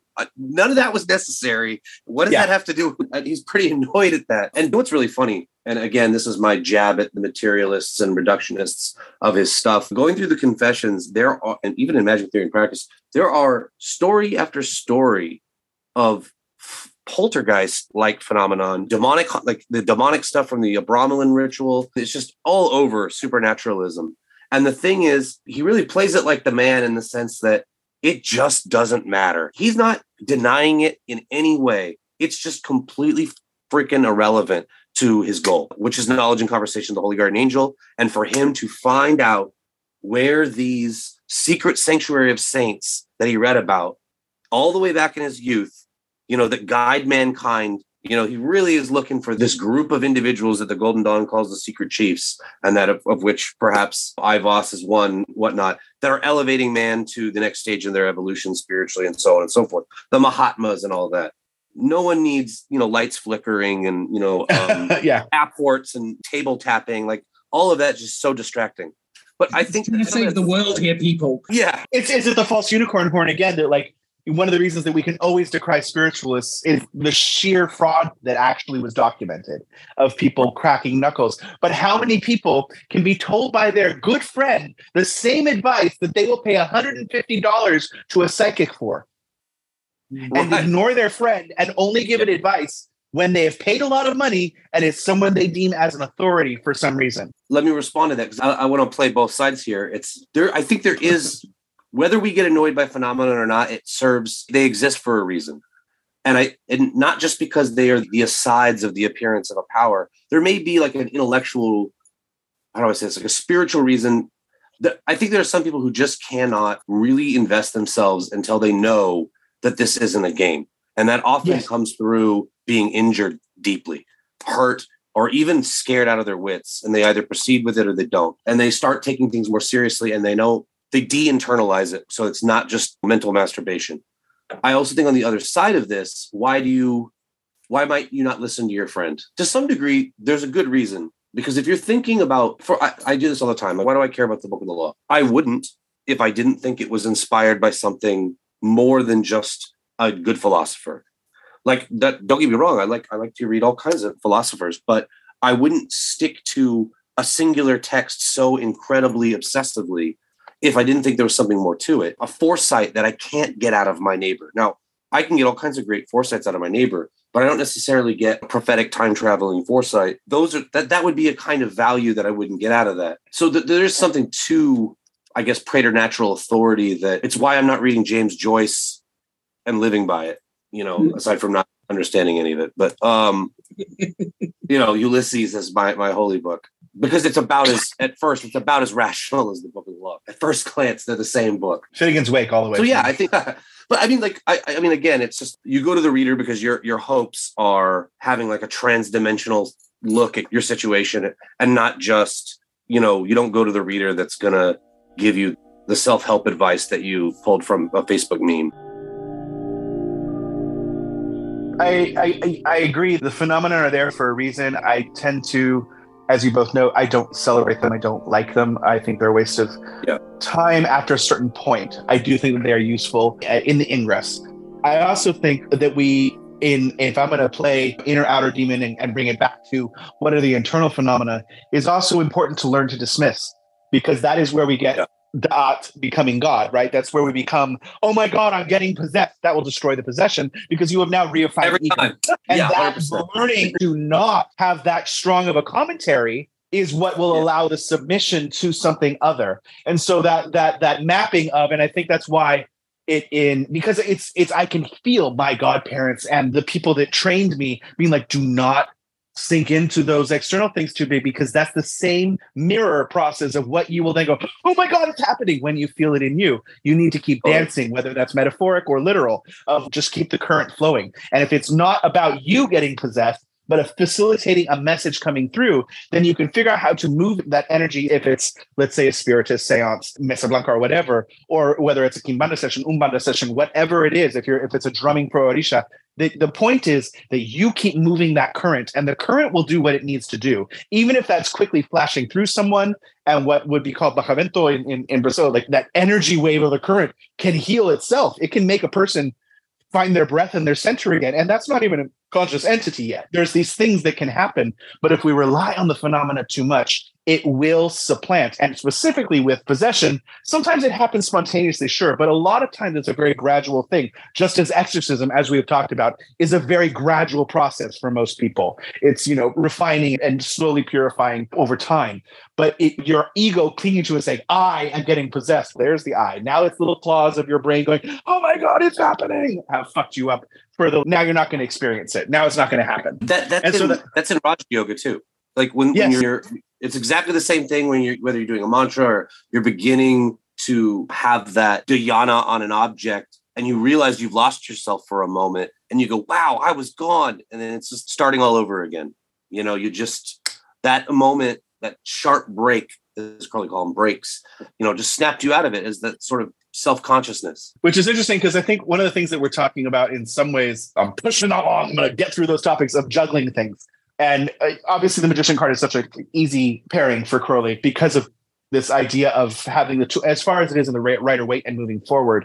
And also that unique to the Thoth deck of the three different magicians? Oh, there were 3 different drawings of that same card. You wouldn't use all 3 in the divination. You would. No, that I know you wouldn't. But the fact that there was that many of the decks now even come with three magicians, all 3. And I find that use the one that you like. I love this type of variance, but this is another link of the magician to Crowley. But the magician card as the juggler, as the lowest card, because to have no value is not, 0 has no value.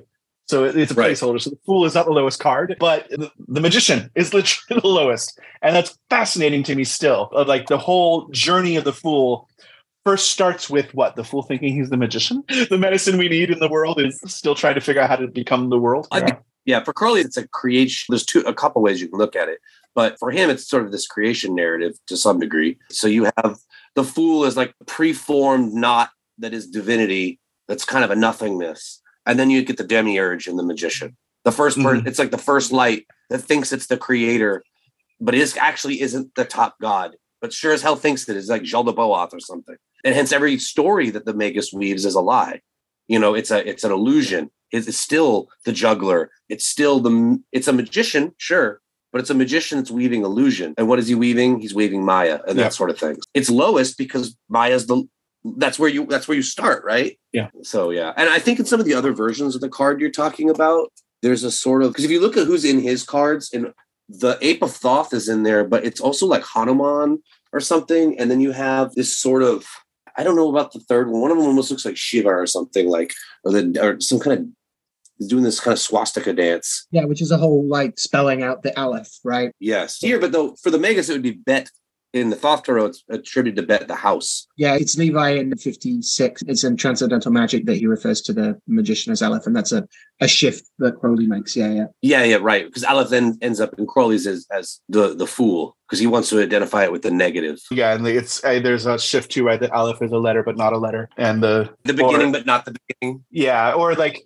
Even I remember in Biblit in high school, the sound that a camel makes before it spits deep in its throat, which is, it's a glottal stop. But that was a very description that stank with me. Yes, that stayed with me. The Magician card in the Rider-Waite, I like for unselfish reasons that it has the roses and the lilies, which as far as a traditional kind of Golden Dawn and influence thing is the cult of aspiration. The idea that you can aspire and fulfill potential through training, through proper training, that this is the beginning. The understanding how the universe works is this beginning. And it reminds me of the oft-quoted and oft-misquoted by me, I expected the secrets of the universe and all I got was the Hebrew alphabet. The thing is that any extant system, in my opinion, and this is, I think in following the kind of true initiate, servant any altar thing, that any system that is extant in the sense that it is truly able to withstand a few generations of proving itself can equally explain everything. That's the beauty of it, right? Like we can find those parallels with things, and that, yes, there's philosophies that go through it. We can make things more complex or less complex,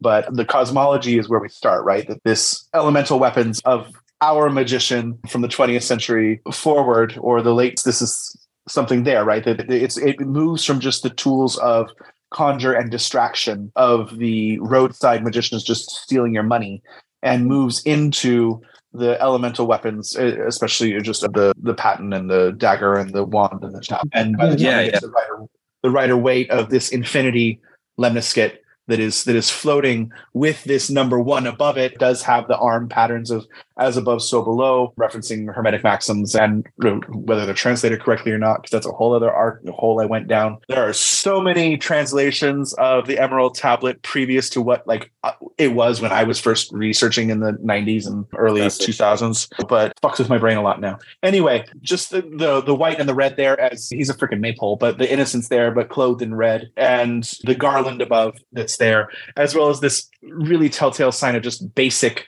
They couldn't use too many colors in the printing of the deck, but that bright yellow background is so telling of the magician, right? It's just what it is. It's a lot.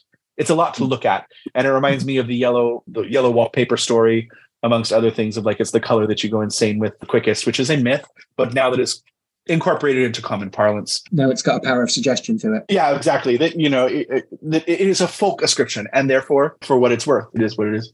The magician in the Marseille deck has an extra finger in many cards, and because Hodorowski draws attention to that in his reimagining. I don't know if either of you have read Hodorowski's tarot book, but in his whole kind of let me find the original publisher and go back and redo a Marseille deck that is in league with Hodorowski's esoteric themes, but that it's a symbol of manipulating, reorganizing reality. And that the table he stands on has 3 legs rather than 4. Stands in front of, and the 4th is outside the card, which from Hodorowski is going to be it's going beyond the possibilities of our inculcated elemental nature and moving into the reality of action and choice through the discipline of the magician. that it gives the potential, which again, echoing from the Rider-Waite, speaks to the cult of aspiration of them fulfill the potential. Or as Professor Gwendolyn Alkers told me pejoratively in college, and probably a theme throughout my life, of there comes a point where you have to stop rewarding potential. Ouch. Anyway, yeah, she got me though. She got me. Yeah, I think The Magician is a beautiful one and a pain in the ass card for those of us that do card readings, because if the person is a magician and the magician card comes up, they can't help but see themselves. Yeah. And that's always an interesting side of it, of like what is the magician as the cross? What is the meaning as the thing that bars you, that is obstructing your progress right now? Yeah. What is the magician as your foundation? What is the magician as your crown? What is the magician as your past? What is the magician as your future? Your eyes, the places that they see, and what are those things like? And when we're talking a spread of tarot, which is a much more recent kind of interpretation of cards in this way, but the idea of that. Like the medicine you need, right? Like maybe the magician is like, we got to wear it to start, and then we're going to figure out how to move through it. This is where we start. And I think about those elemental tools. It's not untrue that a lot of people really like, whoa, Golden Dawn shit. That's the shit. And I'm not knocking Golden Dawn shit. A lot of it can be really beautiful ritual, which gives rise to ceremonial magic revival in like a huge, more explosive way, sure. But it's like when Satanists or Luciferians only focus on the rebellion, not what happens after the fall, or anarchists only focus on tearing down things. And you're like, but what happens after? What systems are you going to put in place to help after? Jump out the plane, worry about the parachute later doesn't actually work, but it makes you a good martyr. Yeah. There's ever the root tension with the magician, is like you said, what might crown you, what might cross you. And that's where we end up landing after this history of kind of making the juggler and then the conjurer and the magician more occulted and full of more elemental symbolism and removed from his environment as well. I find that a really interesting shift from earlier depictions of the guy with his table at the market, then becomes, then by the like 16th century, they're shown like actively running their show or their game. Like the cup and the ball is also an actual shell game. And there's other people there like entertaining children, or it seems people are in like a tavern or something. So then once we get to Marseille and those designs, like he starts to become an individuated figure again, and a paragon or an icon or a set of things to aspire to, right? A figure that has mastery over these elements of the movement of reality. And those, it was nice going through what the earlier ones were. And so there's something to this, right? That we end with. We start with this idea of the street entertainer, and we end with the idea of the one who bends reality to his focused will, or whatever, this ceremonial magician kind of tendency. And so we talk about a right side and the reverse side sometimes, right? We've got the notion of all the things that make you a successful traveling prestidigitator, right? Skillful, clever, alert, confidence, a charisma that you need to survive on your wits and to like talk or entertain people for a living, or fully creating your own destiny, whatever that is. And the flip side being, snake oilery, charlatanry, quackery, and the idea of like, are you bending? Are you changing minds that then help people change their lives, or are you distracting or simply juggling their attention? Where's the glamour prefiguring in this conception? I feel like one of the important things, like in the Thoth Tarot, he doesn't do reversals. You wouldn't do that in this card, because for his conception, those are the same thing. Like they have to be. This Magus is the street juggler who is a fucking liar, and he's going to take your money. He's going to swindle you, but he's also secretly the demiurge. And there's like this kind of weird thing that happened with the Fool and the Magus, where they share something. Where you look at the Fool as like the court jester, the one who can tell the king, the only one who can tell the king through jokes how he's screwing up. And in a way, the Magus has that same sort of power as the person who's creating illusions and ripping you off, but they're managing infinity.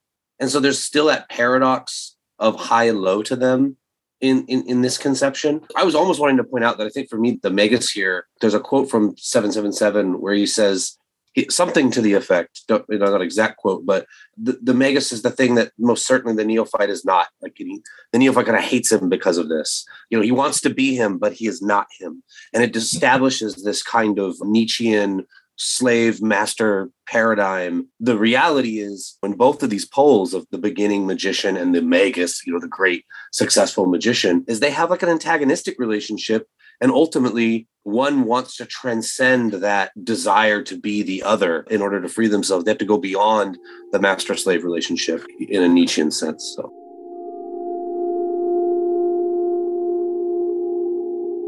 That's a really good link to, or at least I'm putting on that kind of, as we've just entered the best sign of all, Aries, that the martial energy that's needed to, like the ram energy that's needed to start the seasons off, right? To kick the world out of winter is also that kind of, having just seen my goats go through this today, of the youngers looking to the elders like, I'm going to challenge him. And one day I'm going to be the big goat. And then it's part of a cycle, right? Which speaks in some ways to the geomantic figure, right? The fiery martial energy, although I should have checked if Al personally ascribes Puer to Mars again. I'm sorry. But that the sword, and I also know that you're fine with saying, oh yeah, a few people do. But that the martial energy that it is to look at something that you aspire to, and feel both the attraction and the destruction towards that thing, right? The antagonism and the attraction that is existent in everything that we are not currently, that can happen, especially with that impulse that is the magical desire that can happen so much for people around puberty, is where a lot of people really tap into their study of magic begins somewhere in puberty, as the early teens to that kind of budding time when you're coming into your own and there's more agency and what is this, or that part of it is so fascinating to me. And Puer is definitely part of that, I would think. Yeah, I think so. We talk a lot about Puer, and it's a martial figure, and it's said to be good for all things to do with war, to do with like conflict, to do with like competition, and that can include like team sports. It's fiercely wearing its gang colors and things like that. But it's also like common for Puer to, in spite of all of its like lairiness and its braggadocio and its like boys will be boys stuff, it's also said to be like good for love as well. It is a romantic figure in a way, and it's it's not necessarily everyone's idea of romance, but there's a running up to someone and punching them in the arm. You mean it's not romance? Classic Aries flirting there, yeah. But it's a version of it, right? It's definitely the love that hurls Molotovs from a burning barricade. Right, it's got hot activist vibes, along with a number of other things. Right, falling in love is punk as fuck, etc. And so this idea of it being a search for this explosive externalizing, also being a potential search for a connection, is something that like is framed in its form of like why it has three singular or active or activating points in fire, air, and earth, and has a passive absent water. Right, it is the night search. The Grail and all those kinds of lovely Grail kind of things. I was just thinking about that as you were talking of like, the thing with Puer is that it's not Autodraconis. We're just slightly above it. Like those two little balls are hanging in the air, which also reminded me of the magician's hand holding the wand, interestingly, as another visual cue. But this idea of, extending it to their homoforms of the Odu and things like this, of by the time we go from what would be the equivalent of Irete or Merindilogun and drop to Ogunda, that we go from something that has the potential for a lot of destruction, but can also for a lot of discipline and treaties and pacts and making sure everything is assertive as opposed to aggressive.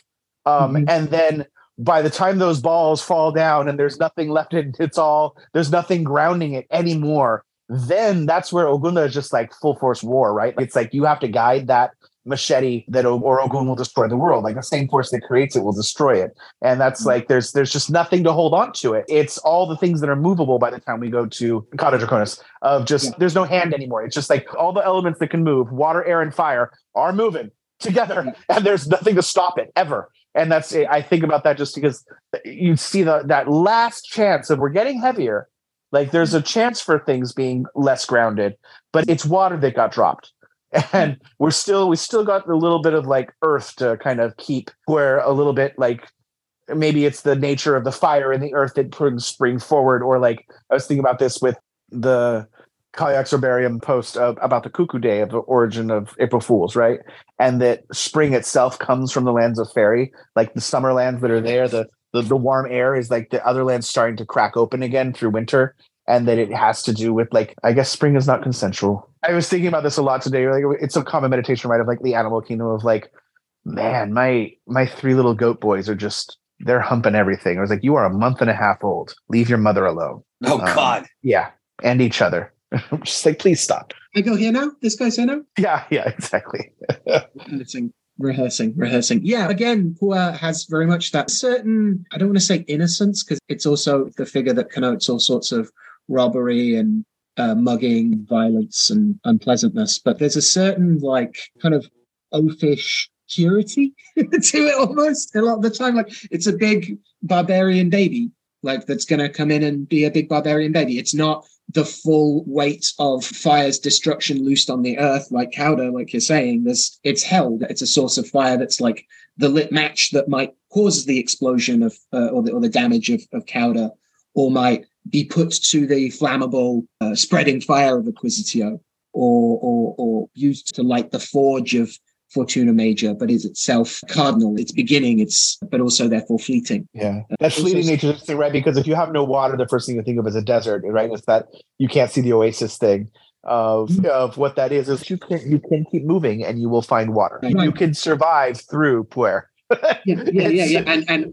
And Puer's like remediations can invert what is its inversion albus, right? Can deal with that introversion, that bloodlessness, or that like stress on decorum and the world of like of ideas in your mind, and can caution or marshal some confidence, boldness, and courage to actually to walk through and find out. And I think past the without describing, because again, you know how I want to talk about so much with Odu, but I don't want to, one, get in trouble, and two, speak and be like, there's so much context that has to be there. But in the order of the standard orders of Ifa, because there's 3 or 4 standard orders, and then there's probably a dozen past that with minor adjustments, right? Because there's only 16 figures. But almost universally, you're going to have a bunch of Odu in the beginning, starting with usually, so the equivalents of what would be Via, then Populous, and then some versions there where it's often and being the primary 4 figures that then explode out from there. And then there are other ones that mirror other Rommel traditions that might be more closely that came into Nigeria. And because we know that there's this evolution here that is outside of how Ifa explains itself now, but we can see the historical evolution coming into the first millennium and merging with other systems of divination and orality that were there. Because there are praise poems in certain towns that cite the year and the king that was there when Ifa came into their town, meaning it wasn't always there. But that's a whole other story. And there's a lot of stuff on YouTube that's really highly controversial about that, of people yelling, "You don't get to tell me this. Our town has always done it this way. I remember I knew your father," that type of stuff. But in the order, and why it's interesting, I guess, is that by the time you get to Ika, which is like 13 in the shells, or which would be Rubius, it matches all of a sudden, because Dilogun order is different from Ifa order. And all of a sudden you see 13, 14, 15, 16 equivalents in order. And Ika through Irete.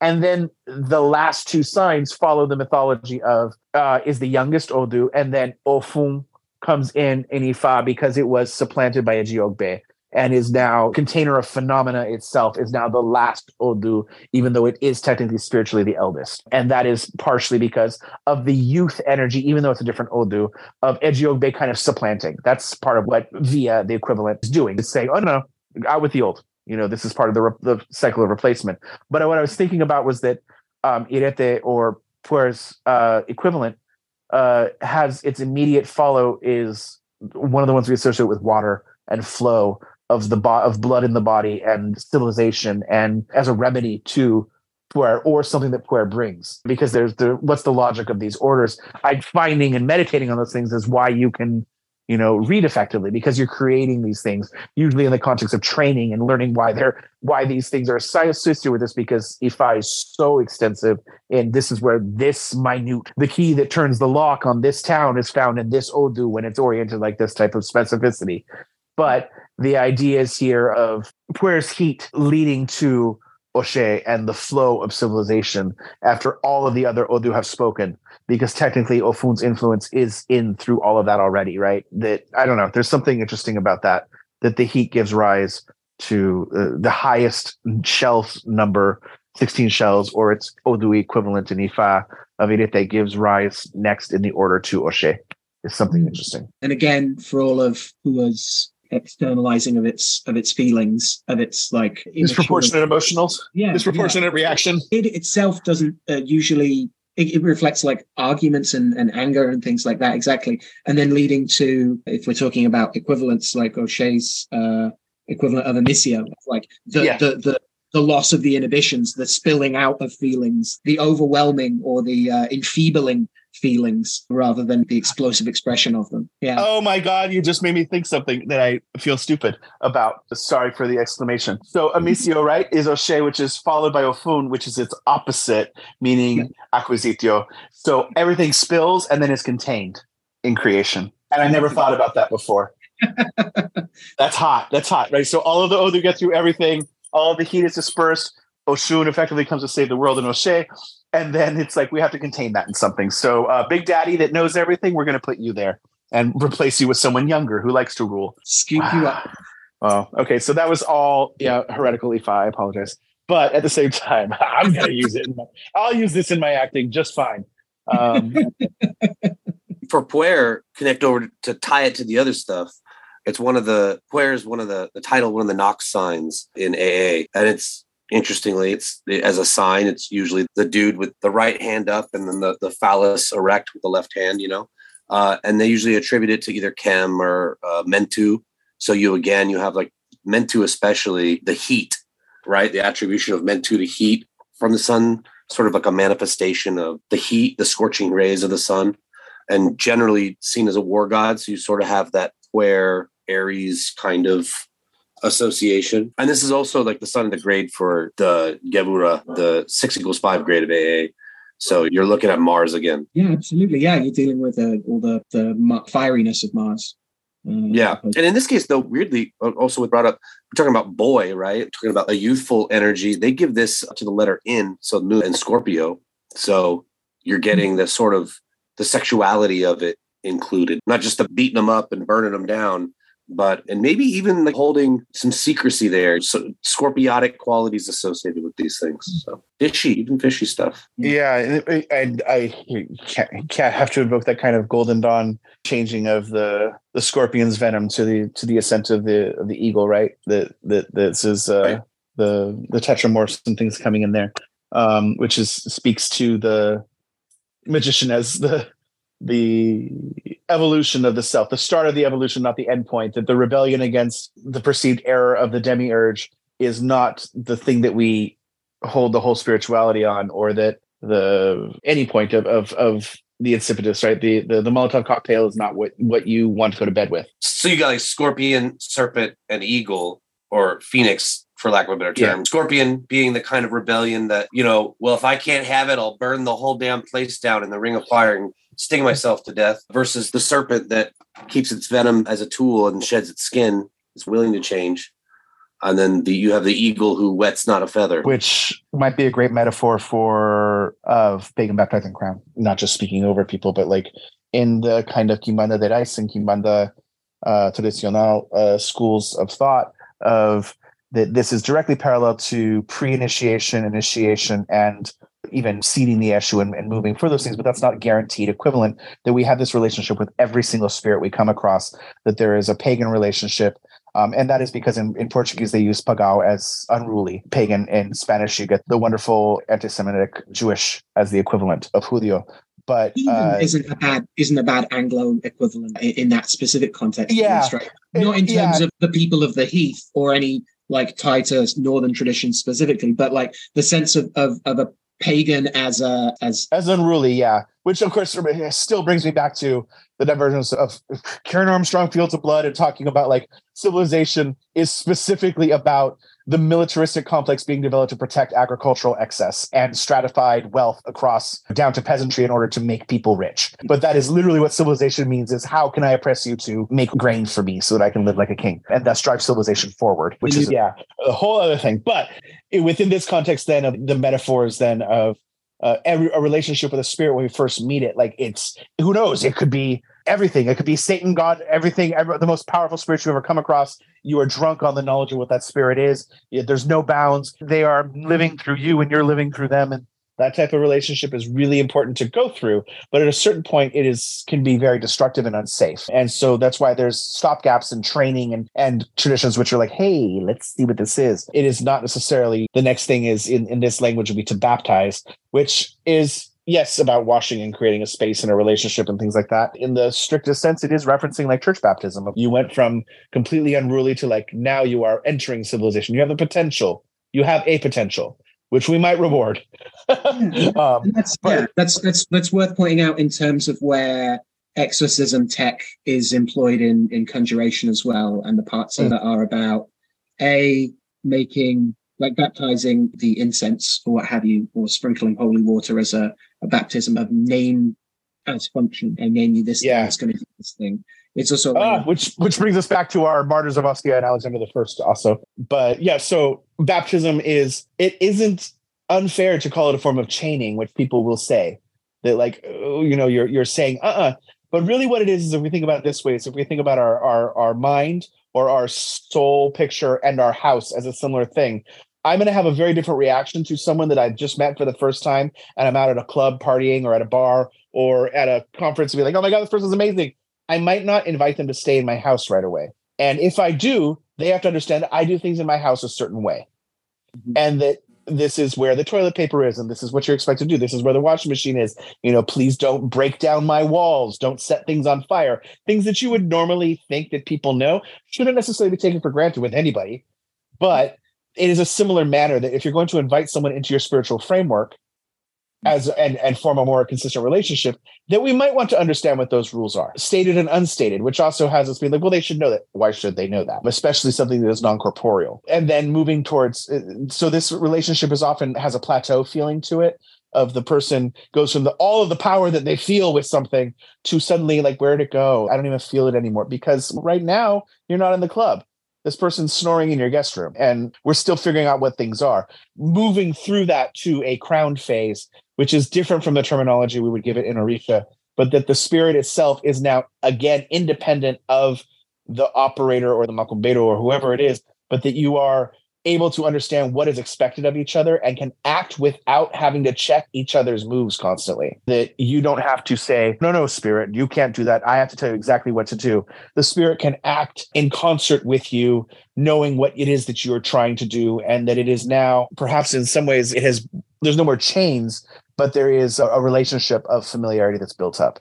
And within many traditions, one of the things that I know that we had talked even with, remember, it was one of the first times I would talk with Jake extensively in Cornwall, was we're talking about generational pacts and lineage pacts, of what it is when some operator that is your initiator made pacts with certain spirits or demons that they then pass to their spiritual offspring and move down. You now enter in with certain pacts to that lineage. You now have access to those pacts that were made long before you were even born. And that is similar to what many traditions are dealing with, whether it's Orisha and you're dealing with the fact that Orisha are said to have physical descendants upon this world, in the same way that not just the recognition that, like, Caesar had a certain charisma and therefore Venus is a natural ancestor for the Julii, but that maybe here in this way that Ogun founded this town and his descendants are here and they taught people how to call and how to work with that greater energy that is there. In those cases, it's like a covenant with a people that might start out as a small people, but if it were to continue long enough,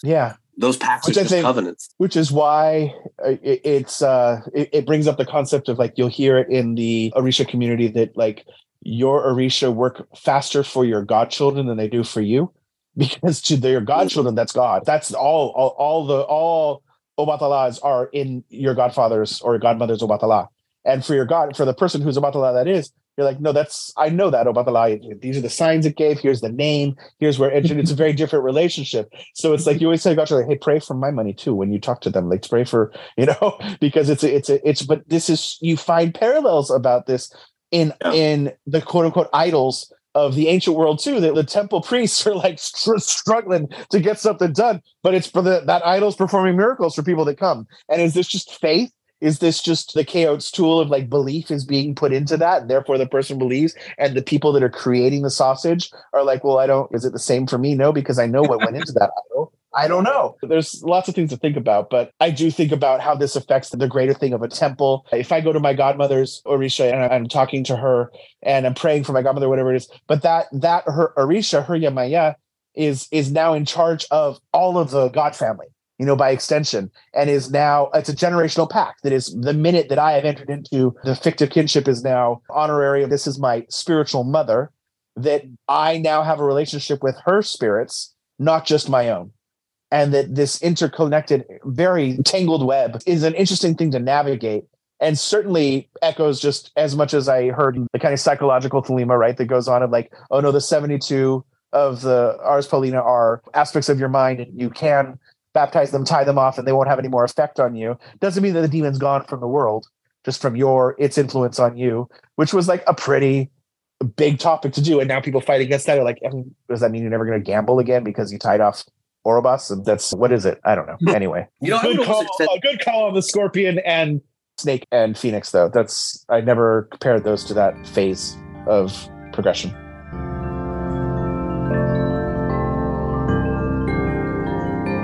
I would almost extend that to what you were saying a second ago about the God family and, how does this work, even to objects? Because I was thinking about like maybe more like folk traditions, and a lot of people who come around shrines and they're like, there's a pack of Marlboros and like a Coca-Cola on here. How in the hell is that sacred? And it can be really like shocking to some people, and not just as an offering, but like imagining what I'm really referencing is like the sense that I think most people have that could be put off as nostalgia. So for example, like, why do you feel more magic-y with a kerosene lantern than an electric light bulb or whatever? Yeah. I used to blow that off as simply nostalgia or sort of exoticism applied to time. But I also think there may be like a real mediation of the dead there. And that comes with the Pax thing you're talking about. Yeah. So like, if you have a priest or priestess in a line, like a teacher or something, in a certain era, they have these really strong associations of things they've given to their spirits. Their spirits make those associations. They die. They then become the medium. They're going to have a nostalgia for the stuff that they did.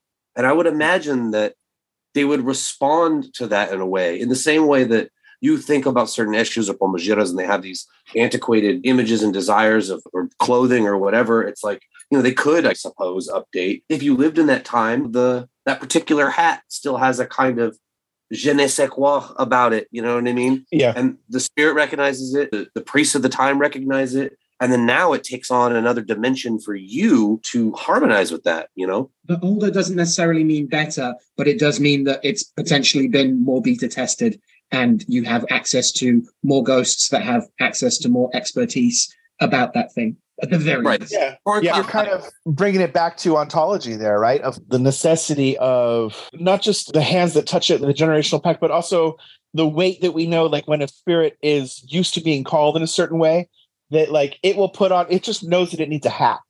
And like it's coming down, it's like, where's my hat? Oh, this is an interesting one. Thank you. And you put it on, they're like, huh. Or like, an Orisha comes down at a drumming and you have to get them up on Willow to put it to drape on them. And the Orisha's like, this color, why would you give me this? Like they have this, it's the preferences that come down, or, we've joked about this before, but like how many puntos cantados in Umbanda Kimbanda, are like praise to insert spirit name here. When you come in the Terreiro, you do good things. You do good things when you come in the Terreiro. Like it's like, am I reminding you that you do good things, or am I telling you, by the way, when you come in this temple, you do good things? By creating the reality of which I am allowing you into my house, and that there you have, I guess, in a terms, the Ponto Cantado being a form of baptism of the spirit as it comes into this world. And remember how we do things here. Like remind your manners. It's an interesting side of things, and if something doesn't mind its manners, it needs to go quickly to the side. Yeah, and it past the Chestertonian. Is that the right adverb? Chesterton, right? A democracy of the dead. Al, the tradition is the democracy of the dead, or some version of that quote that I will misquote every time and be surprised that it is not as eloquent when he says it as my memory of him saying it. Apologies, Mr. Chesterton. But yeah, there's the notion of romanticism and nostalgia that can go, which we have to understand our own tendencies towards Orientalism and primitivism, which can be wrapped up in huge amounts of our privilege and our internalized racism and classism and things like this. That when we interact with certain traditions, we want it to look a certain way, as opposed to what is the necessity of what is being done. Of the my confronting with my own, I had never seen a plastic deli container be used in a ritual way. I need my gourd. And then I'm watching a documentary of Obatala priests, and they're using a plastic deli container to go to the river. I was like, it is perfect. I mean, it barely breaks when you drop it. It's going to last a lot longer than the gourd. It just jars with my thing of one of the advantages to extant traditions is that everything still has to be contained. But that on an airplane, that someone like giving you instructions of where to go in case of an emergency should be contained in Odu. There should be a god that you can address for that if it is a functioning system and not just pastoral nostalgia. And I say that out of spite towards really good friends who I still see that their spirituality is more of an escape and more of a hearkening to a fantasy life, rather than how you confront your boss at work is part of your spirituality. How you deal with the person cutting you off in traffic is part of your spirituality. And it's funny because I thought about this with April 10th, and you brought up Puer with the war, and like the third chapter of the Book of the Law is very different than the first two. And I Am a God of War is coming in real strong here.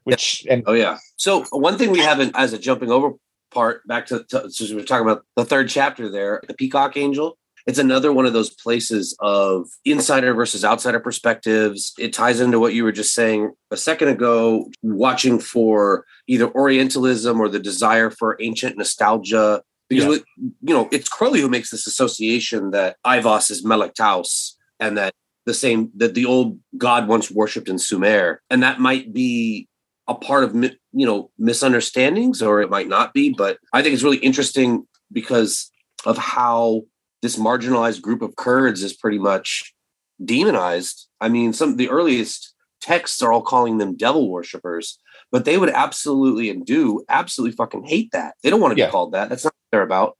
And so similarly with Ivos, it's like, well, Crowley really wants to call it the devil. And yet, if you look, into some of his little associations here, it may as well be Yahweh. So what's going on?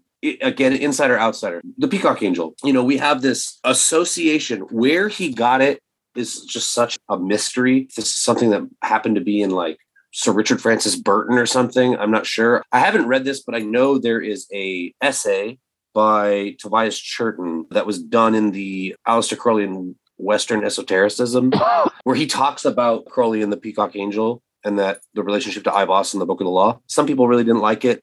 Some people did. I don't know. So I haven't read it yet. I don't know if it's any good, but I was trying to track down some sources for this, like what texts he would have had access to. And if you look, the Black Book and the Book of Revelation from the Yazidi were available, translated, though there is enormous amounts of controversy surrounding those translations, whether they're real, how old they are, how much it was already had Western modification, or was there maybe some malefic intent into some of the translation.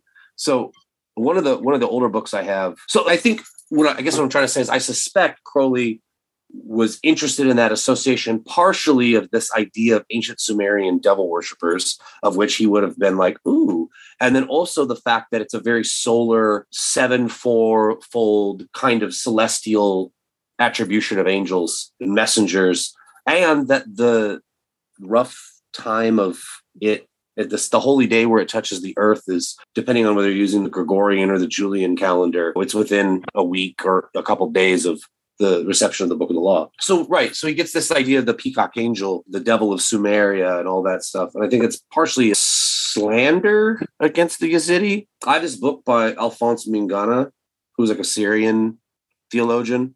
A lot of people also don't like this book, but this is like a much older. This would be, I'm trying to remember if this was in like the 1920s or 1930s when this was out. But he's quoting a lot of the books that are influencing the Yazidi backdrop. And I thought it was really interesting that one of the Gnostic saints, Mingana here sort of attributes an influence to the term Yazidi, or the people of Yazid, to Bardesanes, of all people. And saying that in this area of the sort of Syrian area, there was what they call Dysonists, or if I get this right, basically the people following, I don't want to call it Dysonists, but it's something along those lines. Anyhow, more or less meaning, followers of Bardesanes.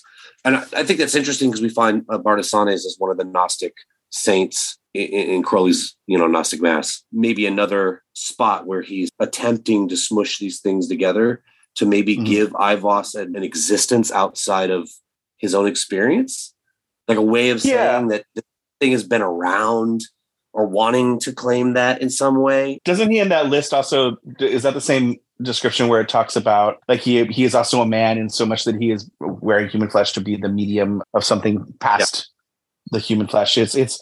It's interesting because there's so many contradictions in what he's talking about, the same thing, and it's meant, I feel, to kind of thunder perfect mind you out of it by doing this broad sweeps of the same things Crowley's often accused of. Let's do the most extreme things. And somehow Aiwass is the great beast, but also the ancient god of Sumer, who's also this, Melek-Taus, who's often these other things. And is Melek-Taus kind of, I would be curious here, like, is this kind of like the inclusion by the time you get to someone like LaVey, who just starts incorporating the names of anything that he could incorporate into the lists of like names of the devil, including Damballa. And you're like, Damballa is like the very opposite of what we would consider like a shaitan.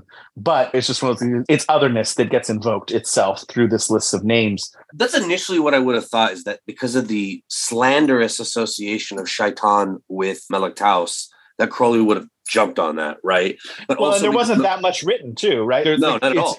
And certainly like between the Black Book and the Book of Revelation, both are contested, as you said. And then you have the thought that the Yesidi only create these books so that they can stop being persecuted, because there is a prohibition against persecuting people of the book. So it's not a religion unless there is a written text in Islam. And specifically specifically that Quranic verse is felt to be interpreting of don't persecute Jews and Christians. But in addition, don't persecute Muslims, but that gets extended. Like, what does that mean when we encounter other traditions? And Sabians too. Yeah. By the time we get to Yesidi, and like, I remember like, Idris Shah quoting, and that's the 60s by the time we get there, of just like saying that there is a cult of peacock angel worshiping people in London that is there. And you're like, it's to what extent? Like, the Yesidis don't accept converts. And this becomes a thing of like, who's appropriating this now, to also the inclusion of Melek-Taus in neo-paganism, and specifically the Anderson fairy tradition of witchcraft. Which is this just an otherness that's invoked? Is this a foreign god form that comes in, or that wears this illusory body of the blue god of the peacock angel for Victor Anderson, who's by the time you get to the 70s and 80s, anybody who is inspired by Gardner's vision, and maybe Cochrane's vision, although that was not as much known at that time, except to small circles in the UK, but that would try and prove that they were anything but Wicca and add into the universalism of this growing religion that was developing legitimately. It was the open sourcing of anything.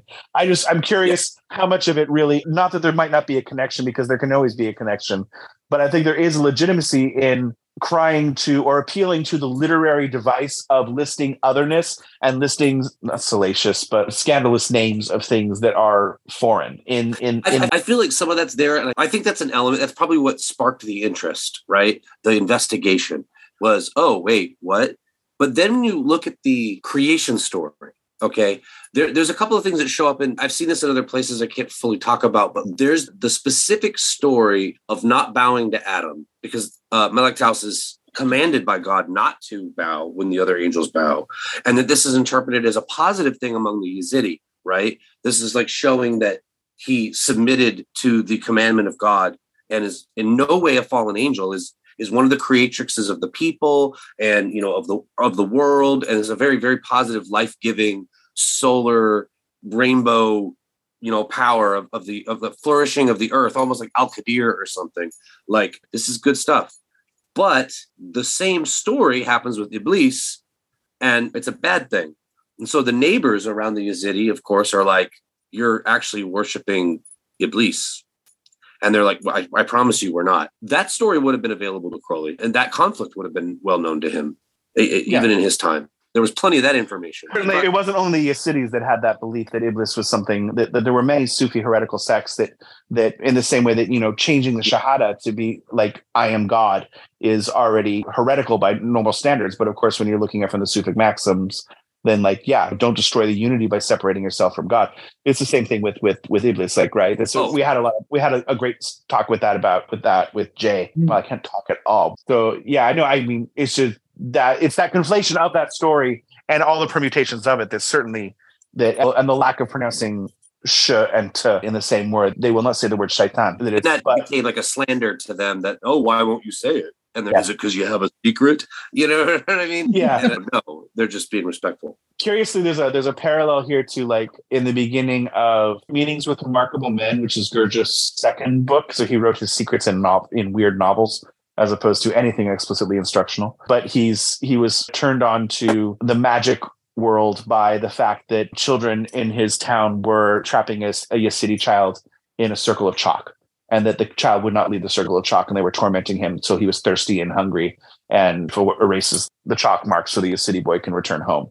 There's definitely an appeal to the fact that Yazidis are a mystery cult that does not take outsiders. And so anybody purporting to have secret knowledge of Yazidi rights and or otherwise, well, how did you do this? Because you're not Kurdish. They don't accept converts. It's one of those things that like, it will always be a source of mystery.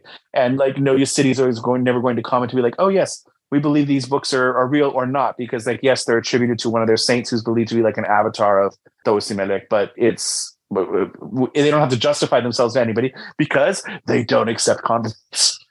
So I think that more than anything really irks the Western mind of like the Protestant itch of like, what do you mean I don't get to know something? How dare you? Oh, totally. So like this totally to list Melek Taus in that way. I don't necessarily think by the time we get to like the Anderson Ferry tradition, I think they maybe inherited some of that kind of weight of that name by including it, and probably post Idris Shah and things like that. But at the time of Crowley, it's just more of the like, it's playing on the Egyptian like secrets. I have all the secrets of like, let me name drop Melek Taus in here. Yes, but I think there's a little bit more. I would give him more credit than that, only because like you brought up the Sufi thing.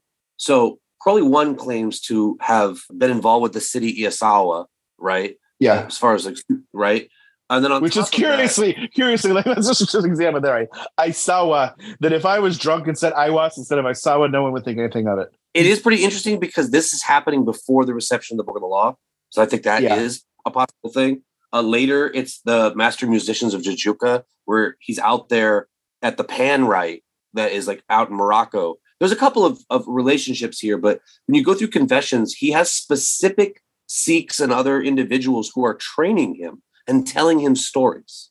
Now, this is on top of his reading Burton, lots of the solar phallicists who bring this up, like we're talking about like Forlong and a lot of these other dudes. There's a surprising amount of lore in those 19th century texts that I think most of us forget are even there. And now they may not be very accurate, but there's a lot of it. So it wouldn't have been the kind of thing that he just heard pray tell this spooky name and threw it in. He has stories that give a theological reason why he wants to connect it. Similar to when you brought the Sufi stuff, the Tawasin of Mansur al-Hallaj, the same heresy, or it's not really a heresy, but people want it to be and see it that way. Like the same similar, I guess you could say, controversial take on the story of Adam and Iblis, and all of that's in there. And Crowley he's very interested in that. And then there's also books that were popular at his time, Sir Walter Scott's The Talisman, that ascribe to the Saracen leader, Salah ad-Din, a Yazidi parentage, but also claim that he's the son of the devil.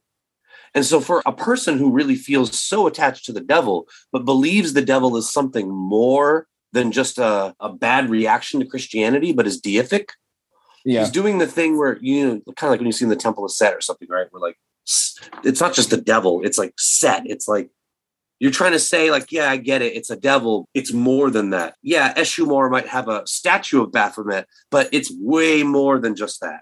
So you're sort of using these other cultural stories that you're associating it with to sort of magnify the unspeakable ancientness and reality and complexity of this otherwise nameless power. There's a layer of ascriptions that are both cultural as well as personal for him as to why he would choose to include anything, because that's what any writer is want to do. I just think that there's a lot of speculation on Melek Taus, Tawsi Melek, that is totally a lot of people wanting to fill their specific agenda and have that kind of, I have the secret that no one else does.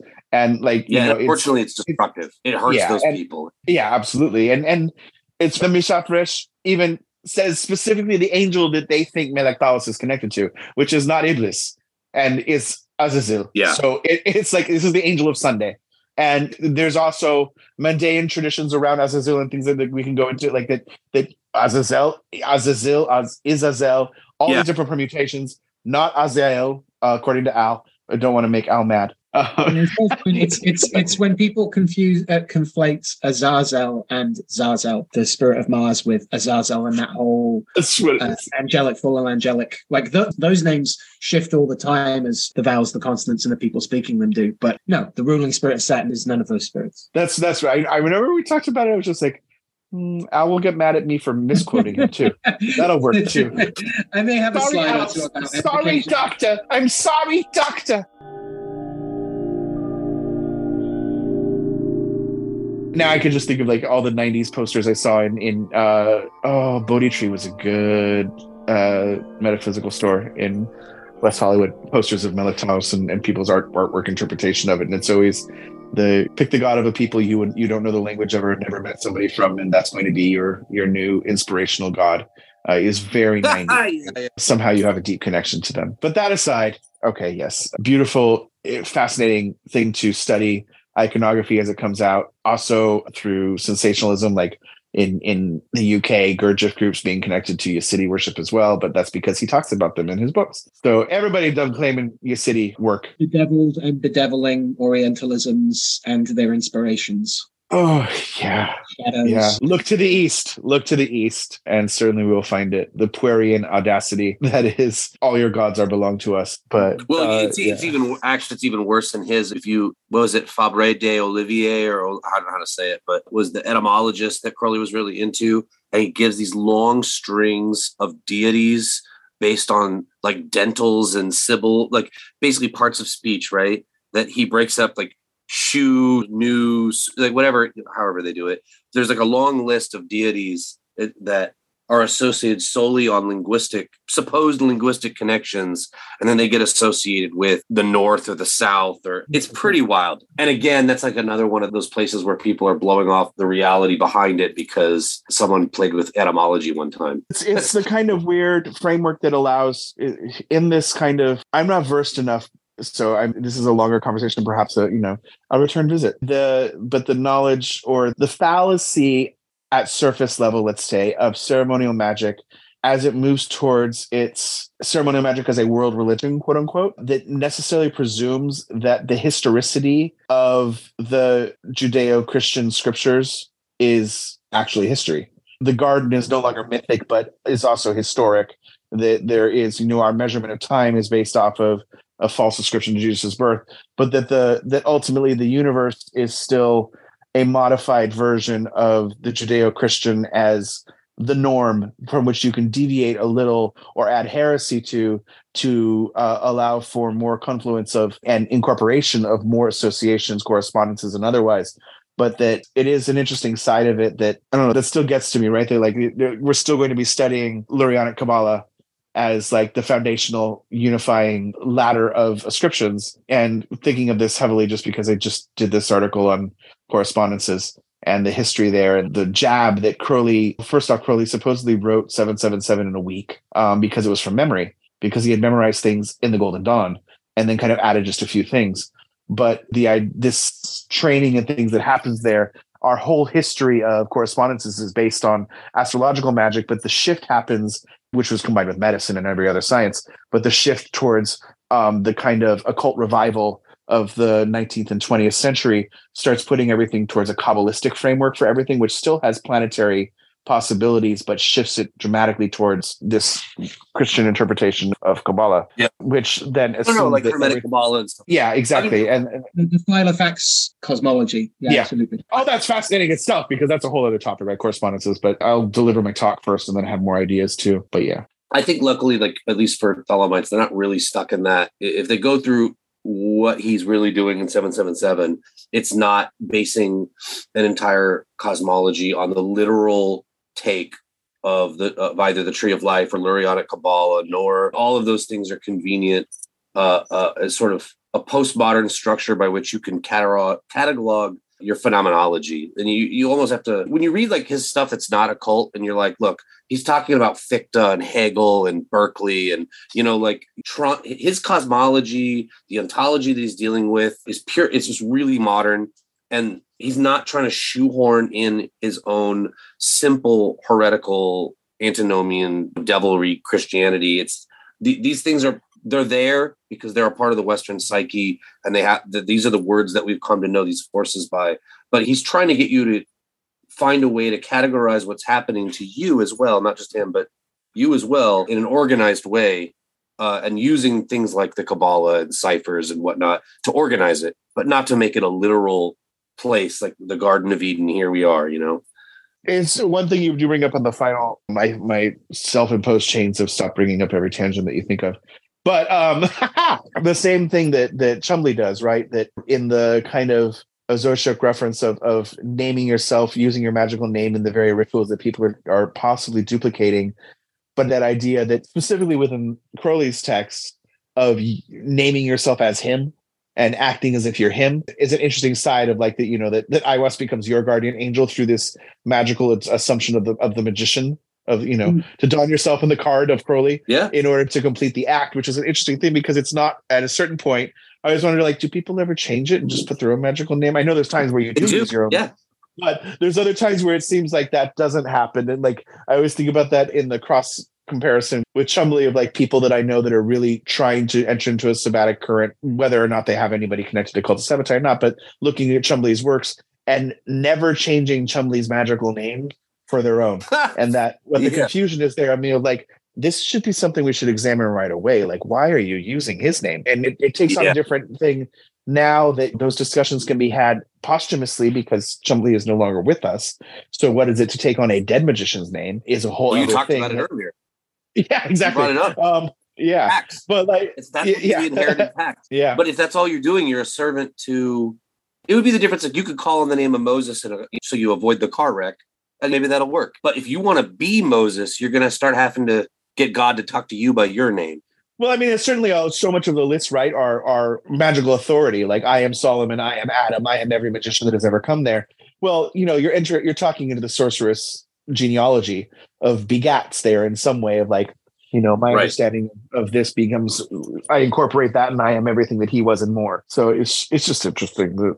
I don't think I have a lot of Thelemite friends and they run the gamut. Like I have people, great talks with you and several other people who are very pro Crowley but aren't worshiping Crowley. And I know quite a few number of people who seem to be worshiping Crowley specifically or ascribe that they will be like Crowley one day. But that's its own. Everybody's got to have a hobby. You got to have goals, I guess. Like male pattern baldness and Buddha-like body. There we go. Taking your own death weeks before your gallery exhibition opening.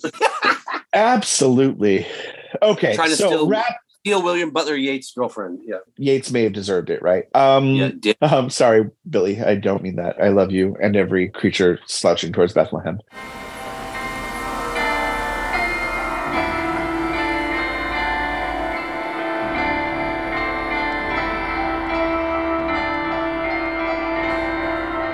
I have a million things I could have gone on about, but that's why we're friends and more rather than just worrying about like, hey, come on to this show and like it's great to invite people on and be like, let's see where this goes. Let's go down the rabbit hole. Yeah. This was very much a Josh rabbit hole. It's great. All right. On that, I guess we can wrap up. We can wrap up Al specifically. Yes. But I think my visual metaphor was just wrapping Al up in wrapping paper there. I should explain brown wrapping paper. Yes. Christmas tree. Yeah. Yes, exactly. Brown paper packages. Very Aloysius, every one of us. Yes. So with that, I guess returning to the feasts of the Holy Martyrs of Ostia in all of their permutations, in all of the hagiographic blur that means what is it to be a martyr of Ostia? What is it to exclaim Ostia amongst a very conservative Spanish crowd? What is it to be the little dick of the little boy? That's not what I wanted to say.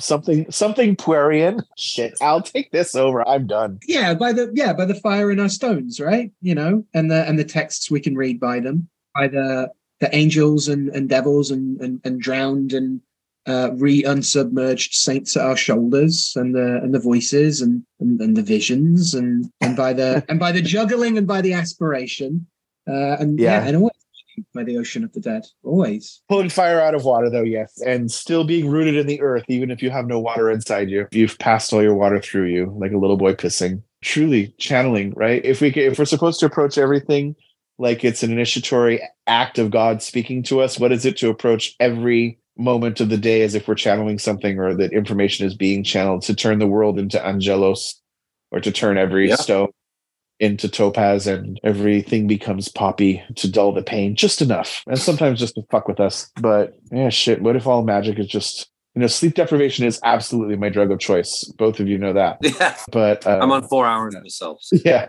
So the milk of the poppy and the tea of the poppy that allows sleep to come for the sleepless. Yeah. Some permutation of that long poetic breastplate of St. Patrick on this day. Thank you, Joshua Adam Sharp of Botanica Macumba and card-carrying OTO member and rabble-rousing upstart. Thank you for spending some time with us tonight. Yeah, my pleasure. It was absolutely wonderful to hang with y'all. I hope we do it more. Absolutely. Check out website. What is our official? Go check out radiofreedomotha.com. There's updates coming. We have some stuff in store this year. There is a speakeasy at the end of this month. I will just put that on here. If you don't know what the speakeasies are, go to radiofreegolgotha.com and find out. And hopefully we'll provide access to former speakeasies on platforms to come. But thank you so much for joining us. Thanks for listening, everyone.